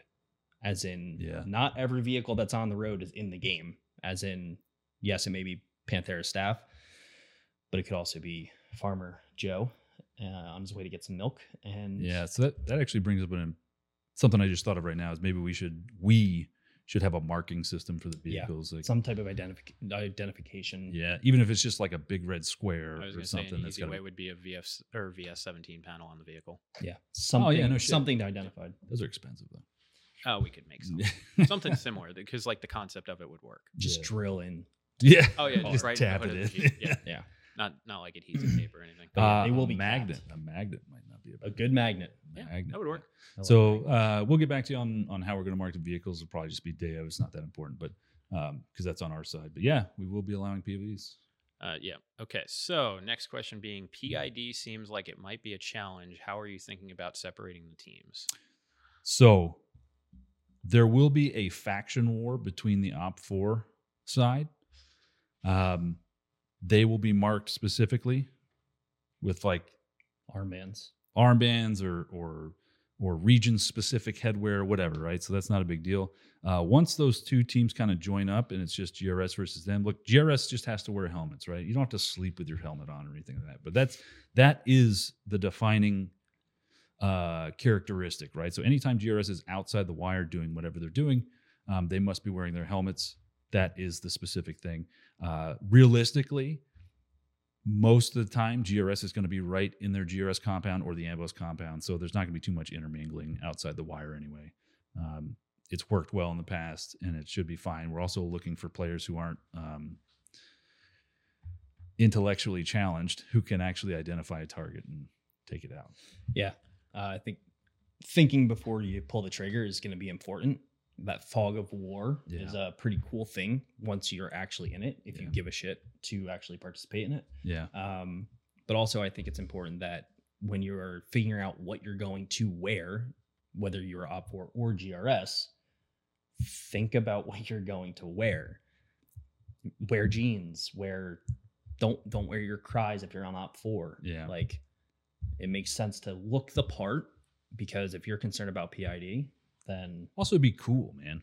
Like if all the Op4 guys like dressed indigenously, I'll call it, it'd be super cool. It would add so much more to the event, Yeah. right? But players have the ability to add to the event just as much as everybody else. yeah, absolutely. But the identifying factor is the helmet, right? And that's on GRS. We as staff have to be on top of that. Make sure guys, anybody going outside the wire is wearing a helmet.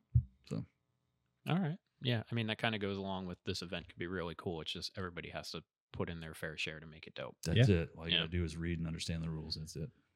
Next question being, how long is the op from start to finish, and are we rucking our gear in like we did that one time at the undisclosed location? Oh yeah, I read this comment. It was West Point. It was the undisclosed. yeah, It was yeah. I figured. So in terms of rucking, probably not. I mean, GRS is going to have like basically Friday to like set up their base or whatever. There's no need to ruck. There won't be a ton of ruck. No, there's no purpose. And Op4, same. Like you can load up shit in the vehicles and bring it out to your starting points and like set up your little Bedouin village there. That's fine. Op4 will realistically have a lot of walking to do, but you're not going to be walking with a ruck on. No, not at all. Yeah. I mean, you'll GRS have your base camp type of setup, Yeah. your village, if you will. Yeah. Is that? Sure. Whatever. Okay. You'll have that area set up, but I would still say prepare as if you had to ruck, you were capable of doing so. Sure. Don't be bringing mini fridges and stuff like that. And frying pans. Dumb. Yeah. Or Just pack. portable DVD players with screens. Yeah. Not Yeah, kidding. just That happened, by the just way. pack. Just pack accordingly. You'll be fine. So no, I don't think you're gonna be rucking anywhere, but pack light. Yeah. But speaking of the Op4 camping situation, is there going to be any restrictions on the Op4 camping? Is there stuff they can't bring? No. I mean, anything besides an RV, right? Like, I think set up tents, man. Be comfortable. We want you to stay the whole time. GRS is they are never going to attack your camp. It's just not. That's not in the op, right? This op is pretty scripted. There's definitely some points where we let players kind of get out and do some things, but there's no point, right? One, GRS, their only task is really to secure the ambush compound and secure the GRS compound. Like, that's it. Yeah. So they have no reason to really go out and attack Op 4 at the base camp. An Op 4 base camp. And then on top of that, it would be kind of tactically dumb to send out one squad, 12 guys or whatever, to go attack a camp that could potentially have 125 people in it. Yeah. You know, You could do it. you could, You but could try. you wouldn't You succeed. could try it. But just for everyone that's going to have a follow-up safety question, you are still going to have to keep your iPro on when you're in the Op 4 base Absolutely. camp. You will have, from the moment that game on is called, your iPro will stay on your face until Sunday. So make sure you're wearing comfortable iPro. Wear iPro that is A, ANSI Z887 plus rated, and B, something that you're not going to have to take off and do some dumb shit. If there's ever a reason to take your iPro off, obviously find a member of staff and we'll create a safe condition for you. But honestly, just wear your damn iPro. Like, ugh. God. I mean, it has to be said because people do try to take their iPro off at Milsom West. Like, you have to keep it on while you're sleeping. It is. People have been shot at without iPro. Yep, we've seen it. Man. Make sure you keep your iPro on even while you're sleeping. Uh-huh. Okay, so moving on to the next question. Is blank fire as well as the new Zulu mortar going to be used? So the answer to both those questions is yes. With blank fire, though, we are limiting it to staff only. As of right now, we're not comfortable with the idea of any Joe Schmo firing off a real rifle and just, I mean, there's safety protocols we could put in place, but for right now, it's just going to be staff for blank fire. All right. Do we want to talk about some of the cool blank fire we're doing? Sure. Yeah, we're going to be working with a blank fire company who is going to be providing us with a bountiful Yeah. amount of different Options. options. Options is a good way to put it. So I mean, there's some belt fed stuff. there's belt fed stuff. There's belt fed stuff. A lot of belt fed stuff, and region specific weapons too. That's right. Yeah. I know the staff is putting together a nice collection of blank fire rifles to bring. Yeah. Yes. Where did that question go? Oh, okay. So, will there be any magazine restrictions for GRS? I understand that there will be an ammo distribution. Mid cap only. I mean, Yeah, I mean that's pretty standard for any event you go to. I mean, Well, you're only going to get 500 fucking rounds, so unless you're a support gunner. sport gunner or whatever. But there's really, I don't care. Use your EPM ones, that's fine. But Yeah, because I know there are games Just- like American Milsim where they restrict you can't have more than like 8 mags on your person at any time. you wouldn't be able to fill 8 mags. You Yeah. know, I mean, what's that? That's 5 mags, only putting 100 rounds in each mag, dude. yeah, You're not gonna You're need- probably getting 3 plus your gun. Yeah. To be honest. There's no need to carry that much. I just don't want to hear maracas. No high caps, no windy high caps. You know, I mean, Is that going to apply for Op 4 too, even though Yes. they're allowed to bring their own ammo, but no high caps? yeah, no high caps. Mid cap only. Mid-cap Keep it cap real. only. Come on. Keep it real. Somebody did ask, is the RPK going to be allowed as a support gun for Op 4? Oof, for this event. So unchopped bipoded RPKs as they live in the wild, I'm okay with. Yeah, that's fine. In my Yeah. opinion. Okay. As long as it's not If you're derped. if you're you know. running and gunning with that thing comfortably, I think that is a problem. Yeah, like it's a support. I mean, it's kind of a support gun. I don't know, but yeah, if you keep it true, keep the long barrel on it, bipods. Yeah, man, rock out Gonna let him run a drone mag? in an RPK. Yeah. Yeah. Okay. That's fine. All right. Let's see. I mean, the magazine is really the big differentiator there. Well, it's Well, like barrel length and barrel length, bipod. too. You know, I think the bipod is like if it's not belt fed, it's got to have a bipod. I don't know. I'm trying to think of all the ways that players can cheese this. Somebody did also ask, is the M27 going to be allowed as a support weapon No. in this game? No, No. Okay. no. Will there be any changes to the medic rules, or will there be faction-specific medic rules? So there are faction-specific medic rules, but it's basically Op4 and GRS. GRS is a pretty cool medic system. So, we talked about it. It's tourniquets, splints. Yeah, but the tourniquets can be applied by buddies? Tourniquet can be buddy aided. Yeah, that's right. Hold on.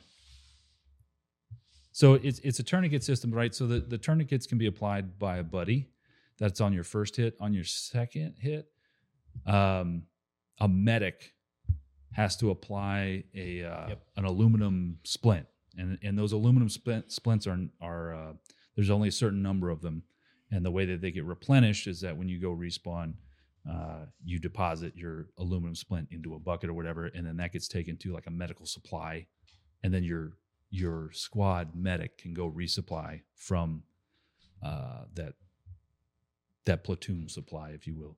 Yep. Now, GRS is also going to have a Casevac vehicle, correct?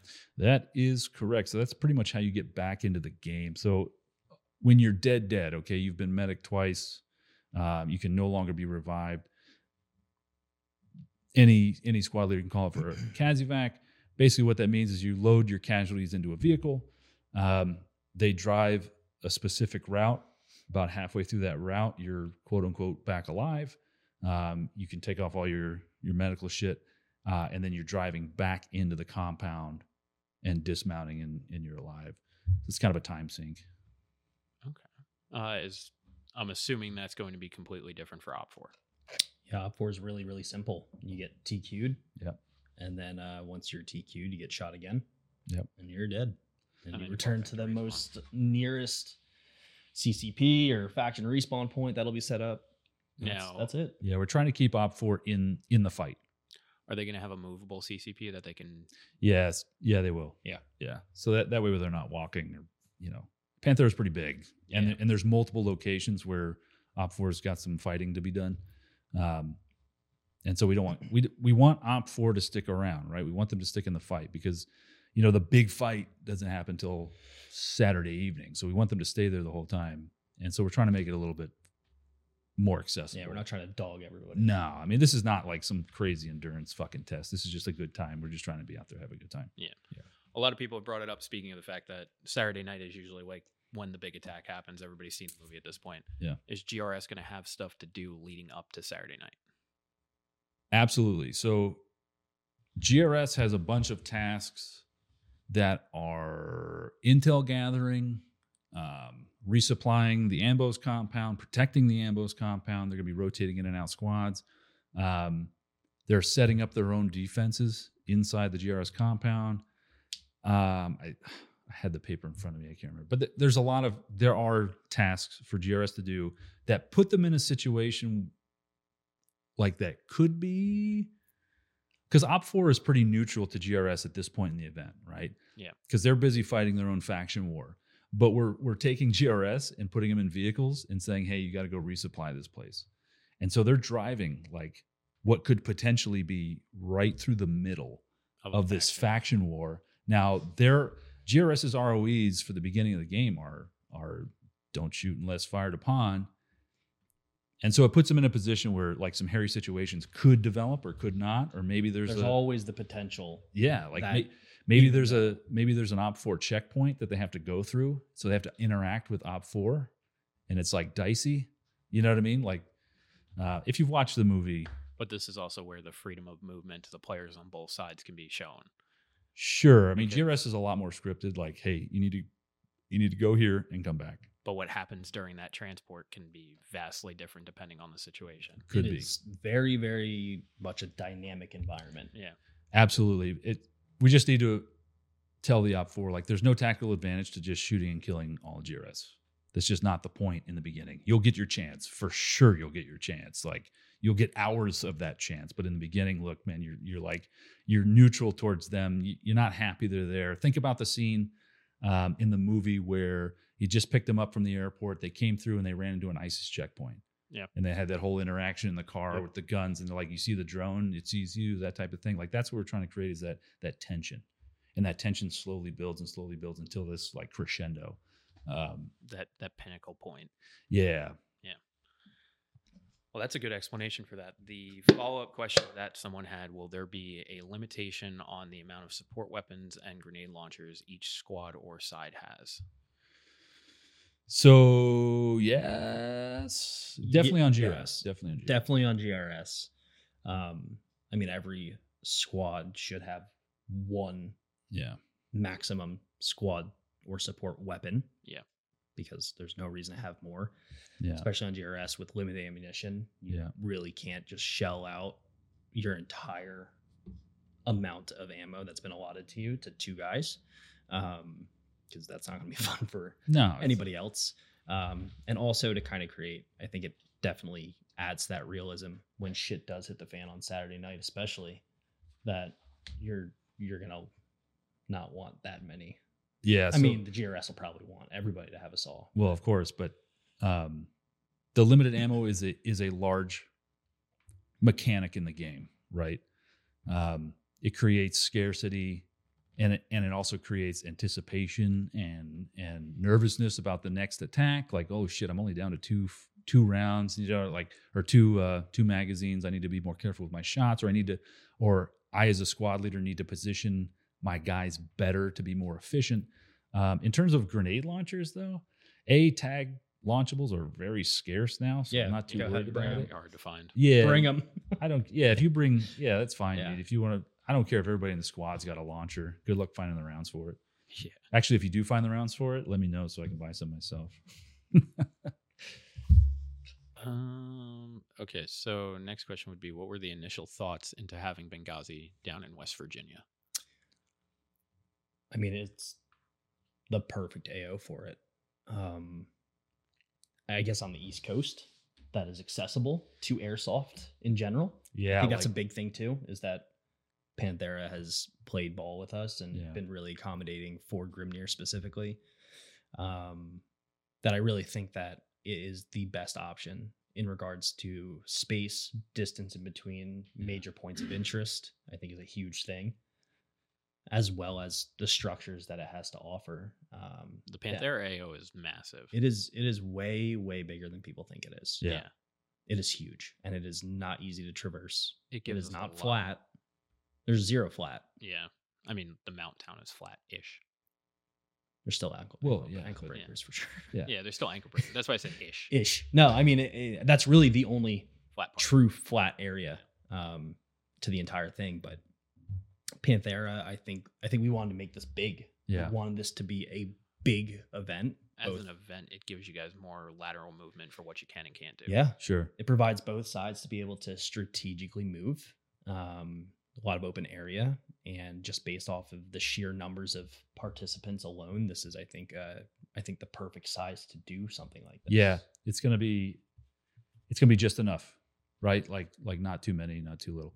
On the Zulu side of the house, the reason why we started looking outward to do Benghazi, the last time we did Benghazi at Zulu, so basically what happened is Benghazi grew at an exponential rate.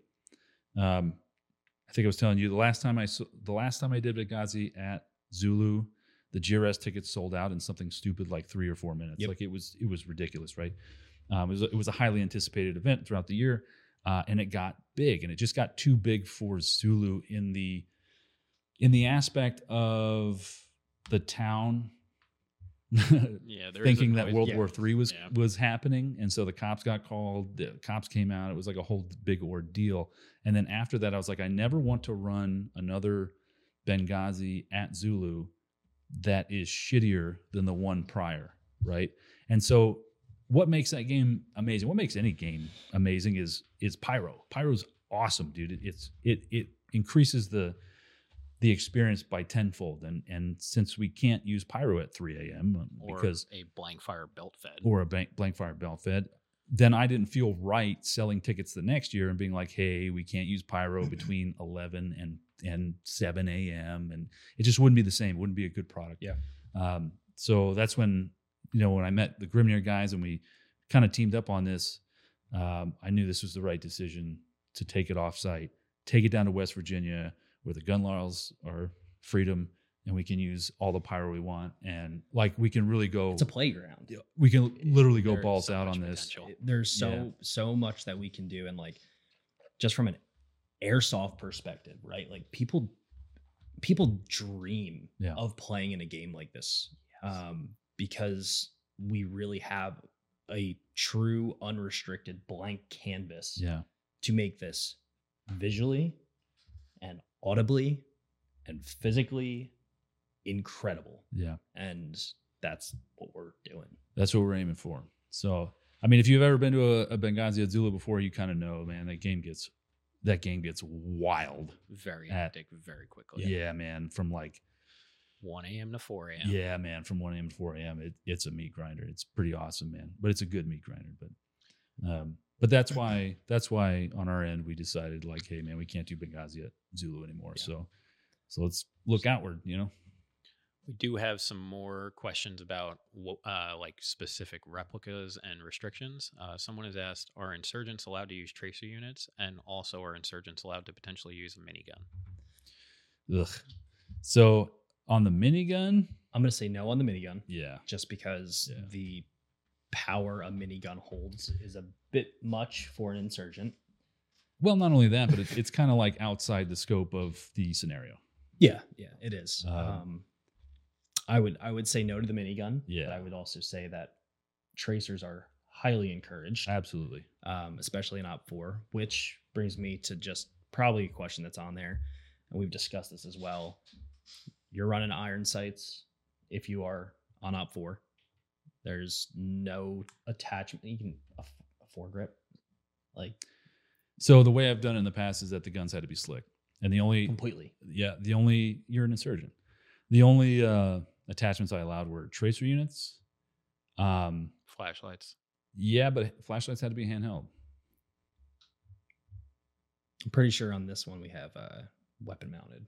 That's fine. I'm okay with it. Yeah, I'm okay but with it. But overall, my whole point is, like, optics wise, you're not using an optic. No. The only people on Op4 that can use an optic are snipers, which are first come, first serve, and very, very limited. Yeah. Very capped. Extremely. I think there's only 3 for the entire Op4 faction. Yeah. And they can just use a simple, like, 8-time to 12-time magnification. No batteries. Nice. Old school. You're going hunting with your dad. Yeah. Just no battery, no digital sights. No, like, straight up. Yeah. So no thermals, no night vision. Oh, fuck no. No. It's a question. No, fuck no. No. If you're Op4, your strength is in use your your numbers. eyeballs. Yeah. Strength and numbers. Strength is in your numbers. You're always going to know where GRS is at. You know what I mean? So it's not like you're very, very, very rarely, if at all, going to run into GRS in the woods where they have nods and you don't. You know what I mean? Yeah. Like you're always going to know that GRS is in the compound or they're at the Ambos compound. Like your strength is in your numbers. Like, that's really what it is.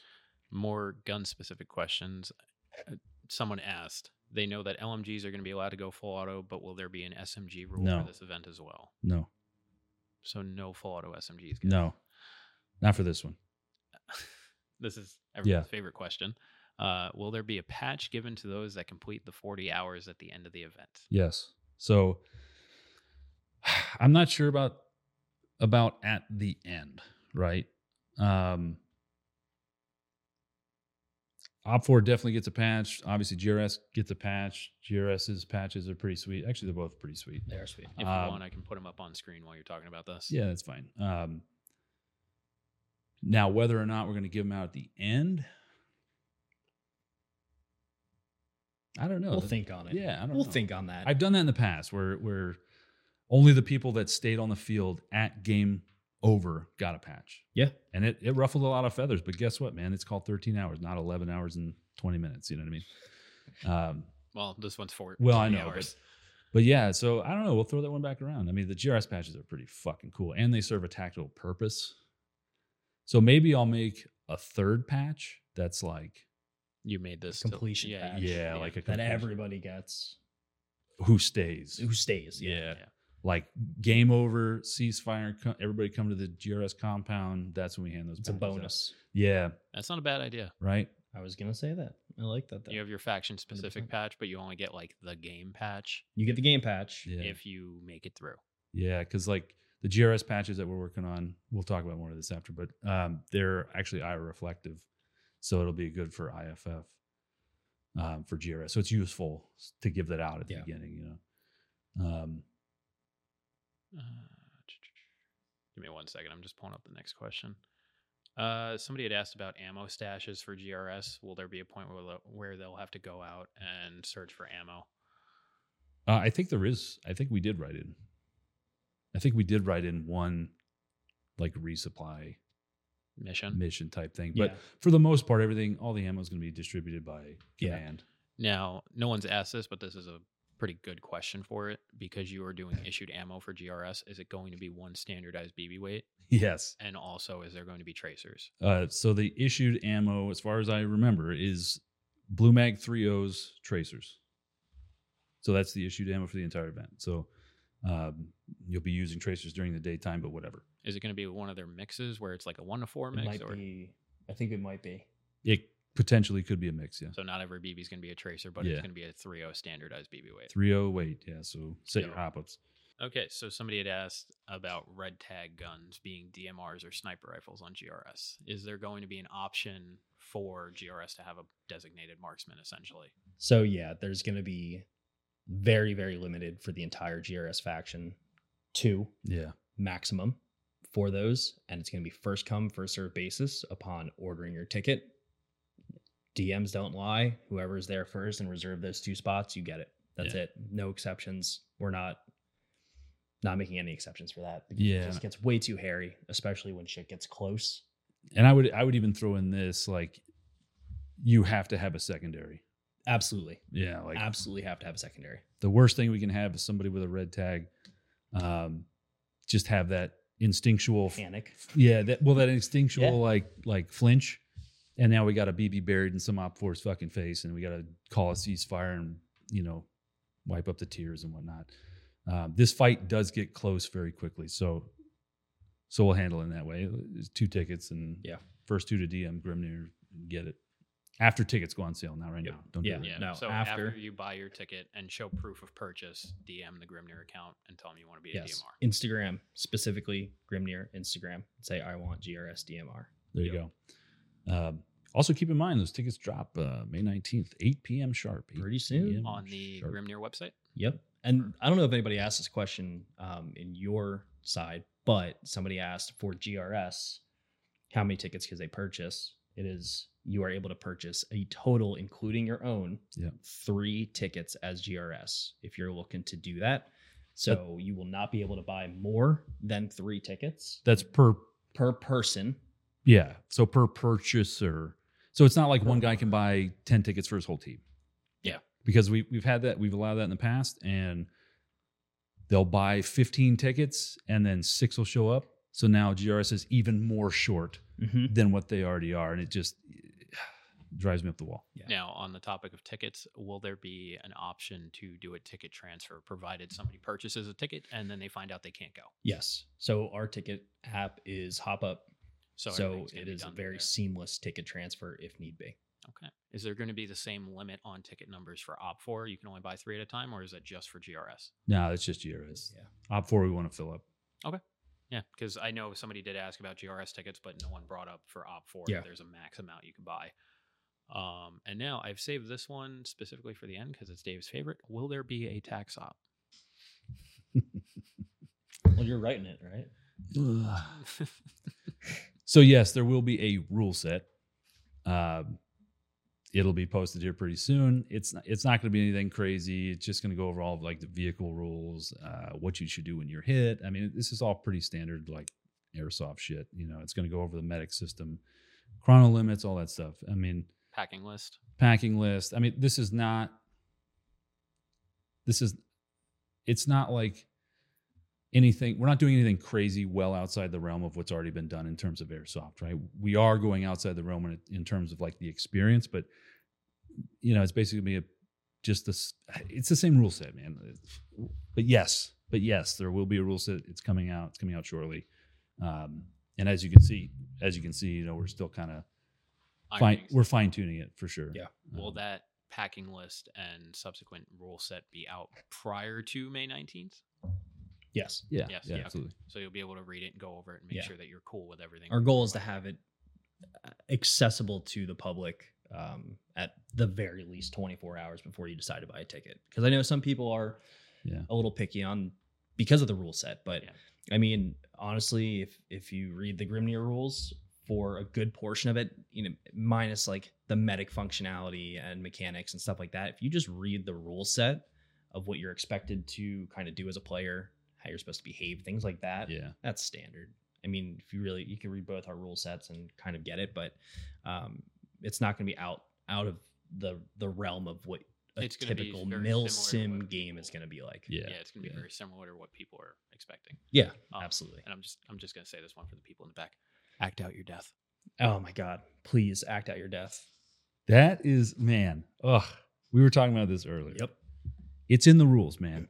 And then the only people that complain about it are the guys who just stand there with their freaking hands up, no deadlight on, no dead reg, and then they get shot again, and then they're the ones flipping out. Hey, if you'd have laid down on the ground and been obviously dead, then I wouldn't have shot you. Or if you didn't have a stack of 6 guys behind you, act out your death. Make sure at night, especially Op 4, make sure you have a blinking dead light, because under NVGs, a red light just looks like a light and you can't tell. So it's got to be blinking. That way, when you're laying on the ground, at least the GRS guys will be able to see that you are definitively dead. During the daytime, just act out your death. Same with GRS. Are we going to be okay with them acting out their beautiful airsoft death and then pulling out a dead rag and putting it on top of themselves while they're laying on the ground? I'm fine. Anything after you acting out your death that is more definitive is only going to benefit you as the player. Okay. So that's fine. I'm not worried about immersions, right? Immersions. Like we're shooting BB guns at each other. Like, I don't care. But yeah, if you want to do a secondary or tertiary, fucking, hey, I'm hit, Yeah, So right on. act out your death, do it in a very beautiful fashion, fall Yeah. on the ground, Yeah. flop around, and then pull out your dead rag and put it on your body so everybody knows you are It's definitely it's dead. amazing how people are shocked when they see people act out their death, because for Oh, some amazing. reason they're so not used to it. Like I was saying earlier, we went to an event at Skirmish a couple of months back, and it was one of the last fights of the day, and we were pushing a Connex, and it wasn't in the rules. I guess I'm maybe just kind of like primed to be this way. No, we all do it. I'm a tryhard. I don't know. But myself and one other guy got shot crossing this area, and we went down, and there were a whole bunch of dead players, surprise, standing on the boundary tape line of this Connex area, and they started cheering. That was the coolest shit I've ever. I'm like, I'm sorry, what? Like, Yeah. this is how it's supposed to be. Yeah. Go down, cry for your medic, cry for your mom, Yeah. whatever. It Flop adds around and roll adds to the audio. It adds man. to the ambiance. Like, sell it, man. Have fun. Like, obviously, you get shot and you're standing on a pretty steep cliff or something. Like, Like, don't find be dumb. find a Yeah, steep do a area, steep- lay yeah. down. Don't be dumb. If you're like, oh, there's a rattlesnake, like, Yeah. take a few steps away and die quietly over there. If there's a puddle, take a few steps away and Yeah. then die. Like, Yeah. it's not that hard. And if you can't, fall down and you're too tired to pick yourself back up, hit the weight room. Something. Some of the most fun in airsoft I've had is during World War II events, because everybody who Yeah. plays World War II Yep. is like deep down that rabbit hole, and they all of them do it. It doesn't matter what the rules have said or whatever. They do all it. they all fake their deaths, and like they intentionally like pop their helmet. Like if they get shot in the head, they intentionally like pop their helmets and stuff. It's so much fun. That is so cool. The most fun I've ever had at Zulu is when we have 40 players for a World War II event, and we're just out there having fun. And it's almost like a competition, like whose death can be the coolest. That's great. Oh man, it's so much fun. The best moment I've ever experienced in regards to a large group of people dying sounds so messed up. Yeah, right. But we were at Panthera for Galahad. Yeah. And on the other side of the hill, there was a couple of guys on IGC. CFI went, push that hill, and there was a good firefight. And I was at the top of the hill, God. and the firefight had ceased. And you just hear just screaming Yeah. and people crying. And I was like, it was haunting. Yeah. Like, it sounded awful. But there was a moment where I was like, this is airsoft. Like, Now imagine Like, that. wow. Imagine that at Benghazi, where it's pitch black, it's dark out, and all you hear is Moaning like and moaning and groaning out in the region. That'd be crazy. yeah, if you want to do your part, act out your death. Yeah, man, make it fun, dude. You don't act it out, then we're It- gonna have some at the choice very words. look at the very least, lay down. Yeah, you don't have to make noise if you The- really don't want to. At the very least, lay down, because It's I more know fun if you do though. I know some people are really afraid of being cringe lords or whatever. And because It's okay to act out your death. We're LARPing, guys. yeah, because but some guys are training. Well, they're too cool to Like be training. airsofters, Yeah, but they're playing it. but they went to airsoft. Yeah. Because you know why? It's because the Navy SEALs are like just about to call them for a mission. Well, yeah. We noticed you guys were so good at airsoft. We got the special mission. We want you to go on. SEAL Team 9. Yeah, that's every airsofter. SEAL Team 69. Wet. Nice. Funny numbers. So that's actually all the questions we have. There are a lot more in terms of the amount of comments we got, but those questions pretty much answered everything. Oh, do we have anything on Discord? He was reading off. Oh, Read shit. Discord Yeah, access too. to it. Yeah. Yeah, because a lot of them were like duplicates, like the same like somebody would ask a question and somebody would ask a very similar question. Yeah. So we kind of covered them all with a very finite number of topics. Cool. But with this releasing to coincide with the release of this podcast on Grimnir's Discord, we're gonna add a Benghazi question channel specifically where it's a nice open discussion where you're nice to each other. Yeah. Yeah, because I saw that in the Grimnir Discord as I was going through the questions. Like some people were asking questions and immediately getting a response from your fans. So like we didn't even have to go over them; they were kind of covered, which is good. Which we always appreciate. Yeah. Some people doing us a solid on that heavy lift because there are a lot of questions, and we're totally cool with questions. And we know the rule set's not out yet specifically for Benghazi, but I think any producer can ask the same thing. Any field owner can ask the same thing in a rule set. Just read the rules, and we are more than happy to clarify. We have a really, really positive, awesome community between Zulu and Grimnir that is willing to help make you feel comfortable. And sometimes there are rules out there that are up for interpretation, right? And we've tried to mitigate it and create rules that don't really kind of give that much interpretation, but just by its nature, some will. But read the rules first. If you still aren't clear on things, feel free to ask. Yeah. You'll get a respectful answer. And we should be good to go there. Actually, I just thought of one that hasn't come up yet, but it has come up for Crossroads already. Are either side going to be allowed to use ghillie tops or viper hoods? So for GRS, right, like there really is no uniform requirement except for the helmet, so GRS is fine. But OP4 is basically this, right? You're at home in your town, you're about to start cooking dinner, and then you get a phone call that's like, hey, let's go attack this GRS compound right now. You're not going to be like, hold on, let me go get my Viper hood and ghillie. And no, you're going to grab your AK, walk out the door and go. Like that's what we're going for, okay? A ghillie, I don't know, fucking ghillie suit. I'm gonna no. Yeah, I'm gonna hard no it for OP4. I'm gonna hard no it for OP4. For GRS, there's no need to have a ghillie suit, but if you want to, like whatever, man.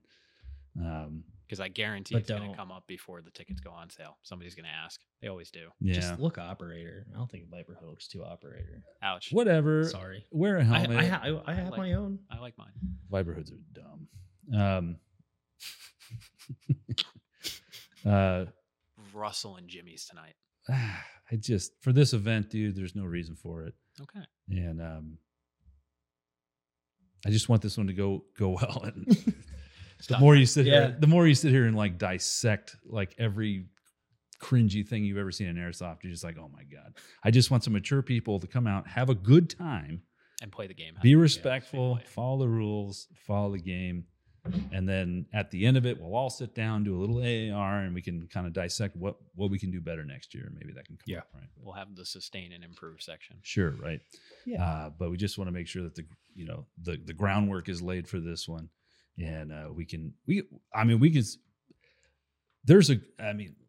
need to see if this format works. Yeah. We already know it works in one specific location. Does it work at this location? Should we look for another location? Maybe there's something a little bit better about somewhere else. So this is all. How's the game going to hold up after 40 hours versus 13? Sure. Now things are starting to get a lot different. Did we put too much? Like, did we do too much to do? Too much tasks or not enough? I think we have a lot actually, but you won't be bored. There will all be something to do, and if you choose not to do it, it'll be your choice, and not that there's. If you're bored, it's your fault. Correct. Yeah. And I know guys that go to 40-hour games and sleep for fucking 20 of those 40 hours, and they paid the money, and that's their experience they want to have. That's fine, but that's on you. But yeah. So as always, guys, if you have any more questions, you can reach out to either Grimnir or Zulu. We'll be happy to answer any more questions that you have. I'd like to thank Ian for coming on today. It's been fun. And that's about wrapped up. Do you have anything else to say? Buy some tickets.